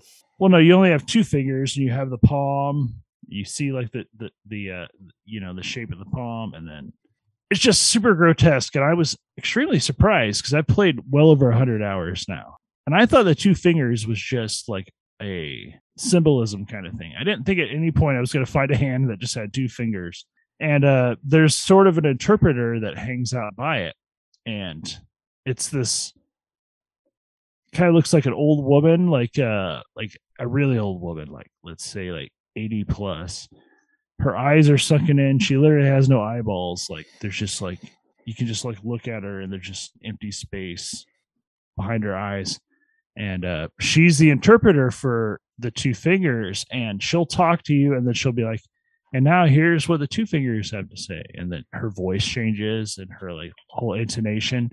But within the game, like that character's still like moving her mouth to like voice the two fingers. So it's really interesting. But yeah, this game's got some crazy lore that I'm really starting to dig. But that was a big thing with the Dark Souls games as well that I heard, is like it doesn't really tell you in the game, but I guess it tells you enough that you want to look up and find the extra stuff on top of it. And yeah, I've heard people talk for so long about those original ones with the same sort of thing. So I figured it's similar, but different world and all that. Yeah, I think that's what I've heard. I've listened to some podcasts about it. I've read some reviews, and I'd already purchased it, but it's taken up a lot of my time. Like, I love it. It's the second coming of Breath of the Wild, like everyone keeps saying that. I don't care. I'm going to just support that. I know it's generic, but I actually found like a dark world kind of. Like I went down this elevator and there was a whole other world with the same map, but below. So holy shit, there's a lot more to this game that I've even kind of experienced. I was talking last week about the merchant on the donkey. I went back and I killed him, and then I killed a bunch of other merchants. So, yeah. I've just been going around, and I've been kind of because like I said, I'm at level 80 now, so I'm just going around and like just steamrolling all the shit that used to give me grief and feeling really good about it. And it has a very Castlevania, like Symphony of the Night or any of those kind of games feeling where I'm now OP for this scenario where it used to just kill the fuck out of me. So it's really fun to go back and kill enemies that used to give me a lot of trouble, but also they don't give me much XP, or rather runes, which are both the money and the XP of this game. Yeah, but anyway, I don't know. I'm literally one more person I could kill that I could possibly beat this game. So I might only be talking about it for the next couple of weeks, or it might be another month. Who knows? I was wondering what would turn you around, if anything would, like to get back on your Switch at some point. But I was also wondering like what level you have to be at to get to the end of the game, or how close you are and all that stuff. But I don't know anything. I haven't looked up anything about it. I just keep hearing it on whatever. I know it's a good game, but I'm kind of sick of hearing about it on every podcast that I listen to, because I'm going to say this, and it's another generic thing, and it's another thing that I might cringe hearing myself say in the future, but whatever, I'm going to say it. This is the new Skyrim. Like, this is going to be on everything. Well, that's an automatic negative for me, because I thought Skyrim was a piece of shit. So that's basically like saying this is the new shit served in a plate. Oh, you mean like it's going to be renewed for everything? Is what you mean? Not that it's bad like the Elder Scroll games are, because those games are garbage. But yeah, like yeah. I've heard they were obviously tongue in cheek, but I actually even heard someone playing on the popularity of Elden Ring by referring to it as our Lord and Savior. A lot of people really like it, and I'm not saying that it isn't a good game, because I'm sure it is a good game. I think eventually you will be playing this on a Nintendo console. I don't know if it'll be the Switch as we know it, but it would. Yeah, I mean, if they want to try it, go for it. But I don't know. 7 years from now, yeah. Well, Switch 2 maybe. Well, that's Switch 2 exactly cloud what version. I meant by saying it was a Skyrim, because it'll be used as like a launch title for the next generation. No, I understand what you mean. I just wanted to throw Skyrim under the bus where it belongs. But yeah. I liked Skyrim. No, I know you loved it. I actually forgot about that. But yeah. Well, but I see the no. I really did like Skyrim. Actually, you know what? But I never played Skyrim. Actually, I played Oblivion, and I hated it so much. I wanted to piss on it and break it and throw it outside and power bomb it 12,000 times, because I hated that game so much. Like, but I see such a waste of time.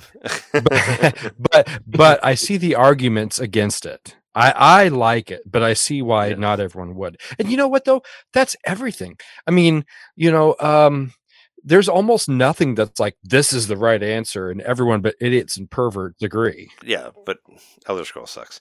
But but anyway, John, have you played John from St. John? Have you played Elden Ring at all? I asked John that Not actually yet. when I got to Des Moines. I was like, I'm like, you're on Elden Ring too, right? Because everybody is. I thought. Yeah, not yet. I Okay. I will either get it on Series X or I'll get it on Steam Deck. That'd be Well, let interesting me to know play it when on you Steam get it. Deck. I You would should like play it to on talk there, to you yeah. about it. Like, Yeah. I would be welcome to having conversations because right now Hutch is really the only person I've talked to. About it. Oh, Well, There's we just gotta- not a lot of people I know who are actually playing it. well, and also We gotta wait. Surprisingly. You know what? I'll get it on Steam Deck so I can play it on the go, like I did Skyrim and Witcher. I'm really Like, I interested to played- see how it is on there, how it is on Steam Deck. I mean, well, I'm sure it's good. Right. I mean, I'm sure it plays well. It's a Well, I'm fantastic game, and no matter how you feel about it now, and you're sick of hearing about it, eventually Trey, eventually I'll Paul play it. Johns, I'll play it you're eventually. gonna I'm play sure. it, and you're gonna love it. No, I probably Look- will. look. I'm saying nothing wrong with it. I'm just tired of hearing it everywhere because it is everywhere. Right. Well, look. So I had Witcher 3 on my PC, and visually, it was exponentially better than the Switch, like degrees of magnitude better than the Switch. But I only put like an hour and a half into Witcher 3 on the PC, and I ended up logging like 75 hours into Witcher 3 on the Switch. Yeah. Right. Wow. So That was another one I Um, couldn't get into. I don't think it's Elder Scrolls level or anything. But I mean, I put it on my top games of the year for that year. But I don't know. I just couldn't. I don't know. And it wasn't even the graphics for me because graphics I don't care about. I was just like, I don't know. It couldn't keep me. I just played it for 20 hours and bounced off of it.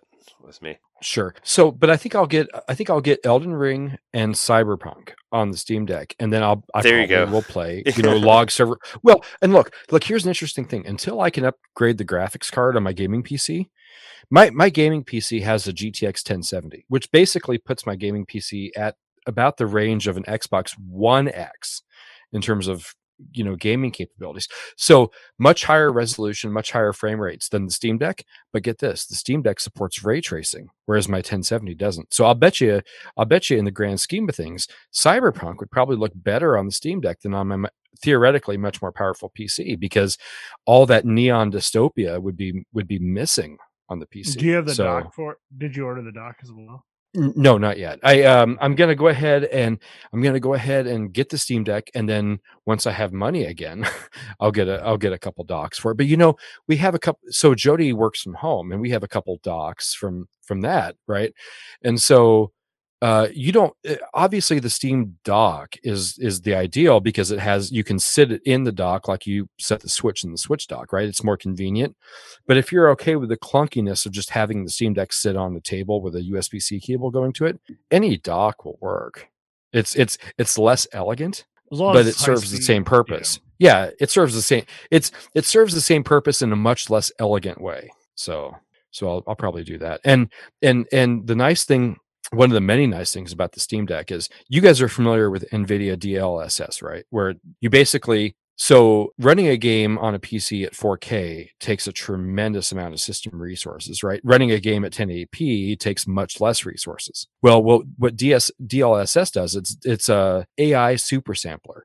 So it will upscale the visuals to 4K from 1080p or whatever. And it only in terms of system resources, it only costs just a little bit more than native 1080. So you basically get almost native 4K quality at basically 1080p system resources, right? Well, AMD's equivalent to DLSS is called FSR, Fidelity Super Resolution.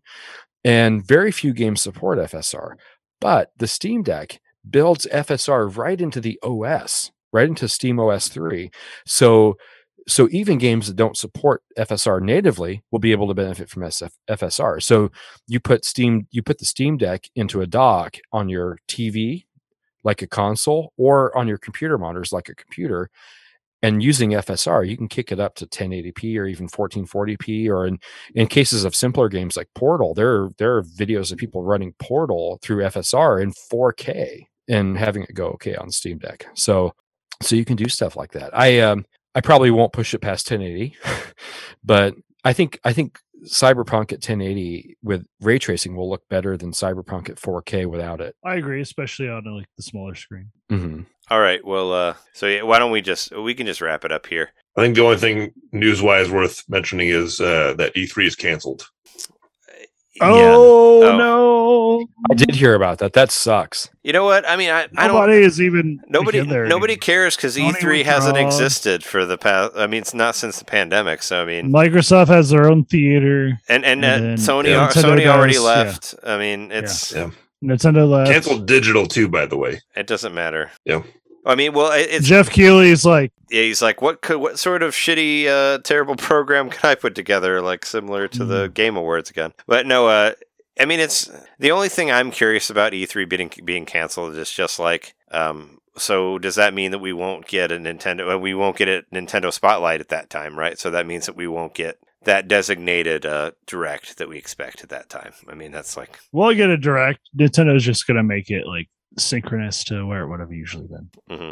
Yeah, there's no reason Nintendo couldn't do a direct. I mean, E3. I mean, E3's been dead anyway. I feel like it I died think when the Microsoft- pandemic happened, or If when they everybody don't left. still have the theater, I don't know if they drop the theater, but like they can still do an event from that spot if they want. They still have the theater, I believe. But I think there's a place for a live in-person event, and it would be a shame if that goes away. They said that they canceled it so that they could focus on coming back bigger and better in 2023. So It's I look gone forward forever. to that. Good luck. Good luck. The I think it'll pandemic happen. isn't ending anytime I think it's soon. gone forever. I don't think think- it's coming back either. But I mean, E3 think was almost there'll dead be- before the pandemic. I think there will be an in-person, industry-focused event, It won't if be not E3, E3, though. because something else, perhaps. Maybe it'll be E3, maybe it won't be, but something will be take E4. that place. It's gonna be E4. E4 will come. They're gonna add a Yes. fourth They're going to add E. ergonomics. Yeah, they're gonna There add you a go. fourth E. Yeah. And speaking There's of still E's, room for something that is not a PAX, not a totally Egalitarianism. fan-focused event. Something where the industry people come and socialize and make projects happen, because a lot of projects actually start at E3 when these companies go off to their meeting rooms and stuff. There's a need for it, and someone will fill that need if it's not the E3 people. sure, maybe. I mean, if we ever bounce back from the pandemic officially in 2057, whenever that happens. But speaking of adding extra E's to E3, we need to add an E to this episode called End. We need to end this episode right now because we've been going for a long time. But thanks everybody for listening. If you listened this long, if you want to hear more of us, go to patreon.com/Nintendo Main Podcast. And I guarantee you, as of the time that this will be up, the WART radio for March will be posted, because I'm going to post it tonight after this happens. But I said, I've been out of town, so I wasn't able to get it up there yet. So I know I promised before that it would be up on the first of the month. This one's a little bit later because I was out of town and I just couldn't record it at the time. So there you go. From my perspective, you've been in town. Well, I mean, I was in your town. From my but yeah. perspective, you're always out of town. Sure, yes. I'm wherever on the perspectives. I was just saying earlier, I just need to get jobs in Champaign and Michigan, and then I can just work and also visit friends, which would be great. I'm into that. So, Perfect. I mean, I apply for ones all over the place, but they don't always pan out. But whatever. But yeah, if you want to hear more of us, go to patreon.com/Nintendo Main Podcast, and also you can find us on Twitter at Nintendo_domain and at JMaxStack, and of course, John Wedgeworth, tell everybody where they can find you on the internet. Well, so the easiest one is Twitter. My podcast page is at Nerd Noise Radio. My personal page is at JCW. You can look for me all over social media at both Nerd Noise Radio and on my personal side. I don't use my real name. You're not going to find John Wedgeworth out there. You're going to find St. John from Des Moines. There you go. And do you want to throw everybody the quick origin story on St. John? You just told it to me at Jay's while I was there. Yeah. Okay. Yeah, I'll tell the story. So there is a video game music podcast that's probably the preeminent video game music podcast. It wasn't the first, but it's kind of the main one, and it's the Legacy Music Hour. They're out of LA. It's Brent Weinbach and Rob F. Martinez, and they've been at it since like 2009. They're amazing. These guys are just incredible. Anyway, they would do a thing. They would frequently do this thing where, hey, we want to play this game. Well, one of the listeners sent us a game, and they were asking for Contra Hardcore. and I happened to have it, so I sent it to them, and ever since then they would refer to me as St. John rather than John, And when I started Nerd Noise Radio in 2017, Nerd Noise Radio as a social media video game music aggregate started all the way back in 2013, but the podcast launched in 2017. And originally I introduced myself as John Wedgeworth, but a little bit later on, another VGM podcaster, Emily Donnelly, who goes by Keyglyph, who is super connected to Legacy Music Hour, really said, "Hey, I really think you need to just identify as St. John, because that's how everyone knows you through Legacy Music Hour. And that would mean the world to me personally. So I wish you would identify as St. John." So at the beginning of 2019, I started referring to myself as St. John, and there we are. Nice. Amen. Amen. I like that it also had to do with Contra Hardcore on Genesis, which is such an incredibly hard game. I tried to play it many a times on the Mega Drive Mini, and also through like an expansion pack and all that, and can't get through the first level set, but it looks great. It lives up to its name. I like that you can play as a robot and a werewolf and all that, but it's fucking hard as shit. So there you go. It's super fast. It's really Super hard. It's really fast. hard too. Like I couldn't get through the first boss, but yeah, there's that. Also, you can find twitch.tv/Nintendo Main Podcast, youtube.com/Nintendo Main Podcast as well. You can find more of our stuff on there wherever you want to find it. And yeah, thank you so much for listening to this And where episode. can they send all those dick pics to Trey? No. No, the only dick pics that are allowed are from Updown. Yeah. And I don't mean Send them your to dick Updown. at the arcade. I mean the picture of the statues. No. Send them to the Keep Updown. your goddamn left-right agenda out of this bullshit. Yeah. Yeah, right. No, send them to Updown the bar. They need to know that. No, and thank you so much for being on the show, St. John, and thanks everybody for listening. And we are your hosts. I'm Trey Johnson. I'm Jeremy Kowski. I'm John Nitter. And our special guest. St. John from Des Moines. And we will see you next week, where we come back and talk about House of the Dead remake on Switch. We'll definitely be on there, and other things. See ya. See ya. See ya.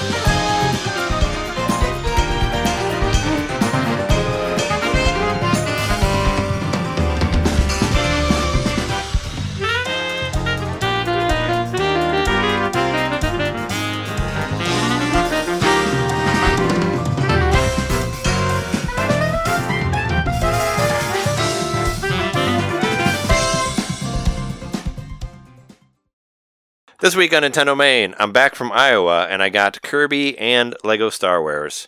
Plus, we have, I think I said Star Wars. You did.